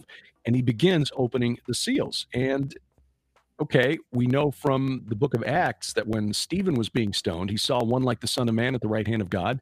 Okay, that's Jesus. Paul writes in the books of Ephesians, and the author of the book of Hebrews writes as well, that Jesus is already in heaven at the right hand of the Father. So we know that within the first decade or so, at least, according to the eyewitnesses there and the testimony of the apostles, that Jesus was already in heaven. So just like in Revelation 12, where John is shown the vision of the woman clothed in the sun with her feet in the moon, and she's, gives birth to a man-child who will rule the nations with a rod of iron. Okay, that's a view of the past because that's the birth of Jesus. So John wasn't seeing everything in Revelation in the future. Some of these things were in the past, and we argue that this was in the past because as of 3 years after the resurrection, when Stephen was being stoned and persecuted by Paul, he said he saw Christ at the right hand of the Father. Right. So we argue the first horseman, the rider on the white horse, is Apollo. There are some good clues there, like he's an archer, like Apollo was. He was a plague god who spread plague with his bow and arrow. The bow, the Greek word is toxon, from which we get toxicity, and so forth. Only place in the Bible it's used, which means, as Mike Heiser says, it's weird, and if it's weird, it's important. Mm-hmm. Yep. That's so true. Is that he's got a crown, and we think, okay, crown, we know what that is, the thing you wear on your head. What kind of a crown? The Greek word is Stephanos. It's a crown of victory. This is the crown that was given to winners in the Olympic Games. Mm-hmm. The crown that became the symbol of the Roman emperors who identified with Apollo. Right. This is to be distinguished from the diadem, which is a crown of royalty. Mm-hmm. Right. What the rider on the white horse in Revelation 19, who is the Messiah, Jesus, he wears many diadems. That's different from this crown, this Stephanos. And in Greek cosmology, Apollo is the one who invented the Stephanos. He was chasing a river nymph named Daphne, who resisted his advances and prayed to her father, a river god, who changed her into a laurel tree. So to honor her, Apollo created this crown of laurel, and that became the Stephanos, the crown of victory. Yep. Yeah. So the second seal, the red horse, this is war. That's Ares, Mars. That was pretty easy. The fourth seal, death, Thanatos. That's what started this whole line of thinking. Sharon said, if Thanatos, who is a Greek entity known in their pantheon, who are the other 3? Oh, okay. Well, let's start researching that. The rider on the black horse was a little more difficult, but when we started digging into it, we concluded that this was probably the Babylonian god Nabu, who was Hermes to the Greeks and Mercury to the Romans. Mercury is based on the same Latin word from which we get merchant and mercantile, merchandise. He's the god of commerce. That's another word based on that root, but also the god of scribes. In ancient Babylon, people were illiterate, and so they would have to go to the scribal class who worshipped Nabu to write down things like wills and letters and contracts and so forth. Nabu was the one who also tracked what was given to the temple. You kept the ledgers, in other words. And Interestingly enough, back in 2009, you remember the great real estate collapse after '08? Yeah. Oh, yeah. Yeah. The good folks at MasterCard instituted a new fee that merchants have to pay every time somebody swipes a MasterCard. It's like a 2-cent charge that they have to pay. They could have called it anything. Internet. What did they call it? They called it the Network Access Brand Usage. I knew it. The Nabu. Nabu fee. The MasterCard, 2 cents goes to Nabu. Oh, my gosh. Yeah. So that's where we came up with this idea that these entities were known in the first century to Greeks, Romans, Jews, Christians. They would have known who these entities were and who John was referring to. So it doesn't just symbolize war. It doesn't just symbolize economic servitude, debt servitude. It is the spirit behind it. And so that's what we think is going on. But they're limited in what they can do until the restrainer is removed, that Paul writes about to the church at Thessalonica. So for now, they can wreak havoc, but only on a limited scale. When the restrainer is removed, all hell breaks loose in a very literal sense. Yeah. Was Nabu worshipped in Babylon? Oh, yeah. Okay. They found a temple to Nabu in ancient Babylon just not long ago, within the last decade or so, which was literally dedicated to Nabu of accounts. See, I wonder, this is just like a total philosophical or ideological rabbit trail, but I wonder if there's not like a link between Babylonian usury, and then the writing and the administering of Nabu, and then also how that contradicts a high trust culture where your word is your bond. Because when you're writing things, if you're writing a contract down, it's because you don't trust the other party to just, speak the truth, speak the word, speak logos, put logos into the world, and so instead of doing that, you live in a low trust culture where things have to be written down, and there is a spiritually or psychologically toxic nature to that I guess might tie into the whole usury lending debt system. Well, I'll tell you, if the world is not ruled today by lawyers, accountants, and bankers, I don't know who does run it. Right? Yeah. No kidding. Yeah. If you want to get anything done, get the lawyer. Because the institution is not going to listen to you until you do. Okay, so we're coming up on 2 hours. What do we still have time for a couple questions, or do we need to let you go, Derek? What works best for you? Well, like I said, it's usually about this time of the evening I check in on my 85-year-old mom. So okay, gotcha. Awesome. We get a couple of questions. I can take them quick, but this is a fun conversation. So this has been so great. Yeah. This has been awesome. So I just wanted to ask real quick if you had any information on this. You've talked about how the Christmas star is a conflation of the aligning of Jupiter to create the Aquarian age. But in the Bible, there still was the star that led the wise men to. What do you think the actual Christmas star was? Not the one that they say it was a couple years ago. Well, Dr. E.L. Martin wrote a book about this called The Star That Astonished the World some years back, and you can find it for free online. There was and I mentioned this in the book, I think. Sharon and I did a program on this for our Unraveling Revelation program last Christmas, I think. There were a couple of conjunctions in the year 3 BC that were probably what the wise men saw. One of them was a conjunction between Jupiter and Venus in Virgo. And Venus, of course, is the representation of Inanna, Ishtar, Aphrodite, Astarte, etc. And so the idea that this virgin was, that it was going to be giving birth to the heir to the king. Yeah. And then later that year, there was a conjunction between Jupiter and the star Regulus, which is the king star in the constellation Leo. Regulus, Rex, king. And that appears to have been on or about September 11th of 3 BC, if I remember correctly. Mike Heiser wrote about this, and that's where I heard about E.L. Martin. Now, he was part of Herbert W. Armstrong's Worldwide Church of God, which had some deviant theology, but on this, his research seems to be good. And I cite E.L. Martin actually on his research on the location of the crucifixion site, being the Mount of Olives. So some of his other stuff at his website there is really, really good. But that's probably what it was. These conjunctions that were read by the wise men from the East. And did they come all the way from what is now Persia, Iran? Don't know. It's possible they may have just been on the east side of the Jordan River, but they spotted these signs and interpreted what they meant. It was not this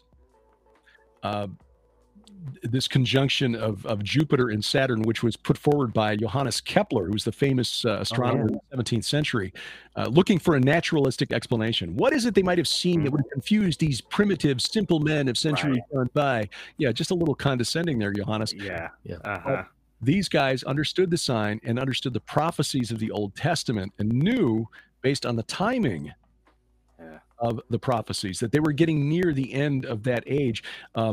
Boy, Ken Johnson, Josh Peck have done some really good work on the calendars of the Essenes and the understanding that the early Christians, based on the Essenes, who were some of the first Christians, had of what these signs meant. They knew they were getting near the end of the age of the patriarchs and beginning the age of grace, the 2,000 years that began with the coming of the Messiah. So I think there's a correlation there, but I've not researched it thoroughly. But again, based on the work of E.L. Martin and the star that astonished the world, the date of Jesus' birth was probably September 11th of 3 BC. That gives me chills. Yes, that's right. That gives me chills. Yeah. That's why it happened on September 11th. It was another desecration. Yep. You know. Yeah. God. Yeah. For the fault, dear Brutus, is not in our stars, but in ourselves. That's the thing, man. You know, they want you to think that the stars and the planets rule you, but no, the stars are simply signs of things that the Lord has control over. Yes, sir. I know. Yeah. Yep. Dude, that's awesome. This has been so much fun. Man, Derek, Thank you have so much you have for your time. really been an awesome guest, and Nick's mom is in the chat. She's watching. Yep, She's my super mom, excited. She's a mega fan. Yep, absolutely. I've been talking to her about this for weeks. We've been so excited. Well, thank you. Thank you. Yeah, thank you. Thank you for taking the time and being so generous too. 2 hours is, I mean, that's just fantastic. Yeah. Thank you for that. And we'll let you go.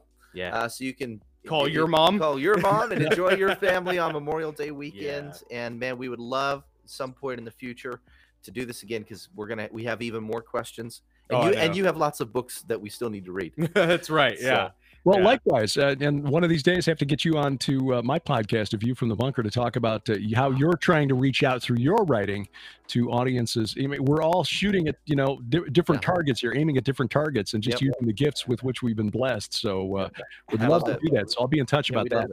Yeah, that sounds great. We'd love that, man. That'd be fantastic. Derek Gilbert, author of The Second Coming of Saturn, amongst many other books. Derek, real quick, website, where's the best place for people to find you? Well, gilberthouse.org is the site where Sharon and I sort of have everything. Gilberthouse.org. We do our weekly Bible study there and put that up as a podcast. But we just, within the last few weeks, have launched a more, I guess, concerted effort to be organized. Gilberthouse.org, and from there you can get our mobile app, which includes all of our content, which is the weekly Bible study, our weekly video program Unraveling Revelation, our weekly program Sci Friday, and my weekly podcast A View from the Bunker. All of that on the app, and we've also got a Roku channel and Apple TV, and you can find those links at gilberthouse.org as well. You are everywhere, man. I know. You are everywhere. Awesome. Such a power couple. Awesome. You guys are the greatest. Well, you're very kind. Thank you. You bet. Thank you, Derek. This has been a treat, man. Enjoy the rest of your weekend. Thank you so much for your time. Yeah, God bless. Thank you again, and we look forward to talking again soon. You bet.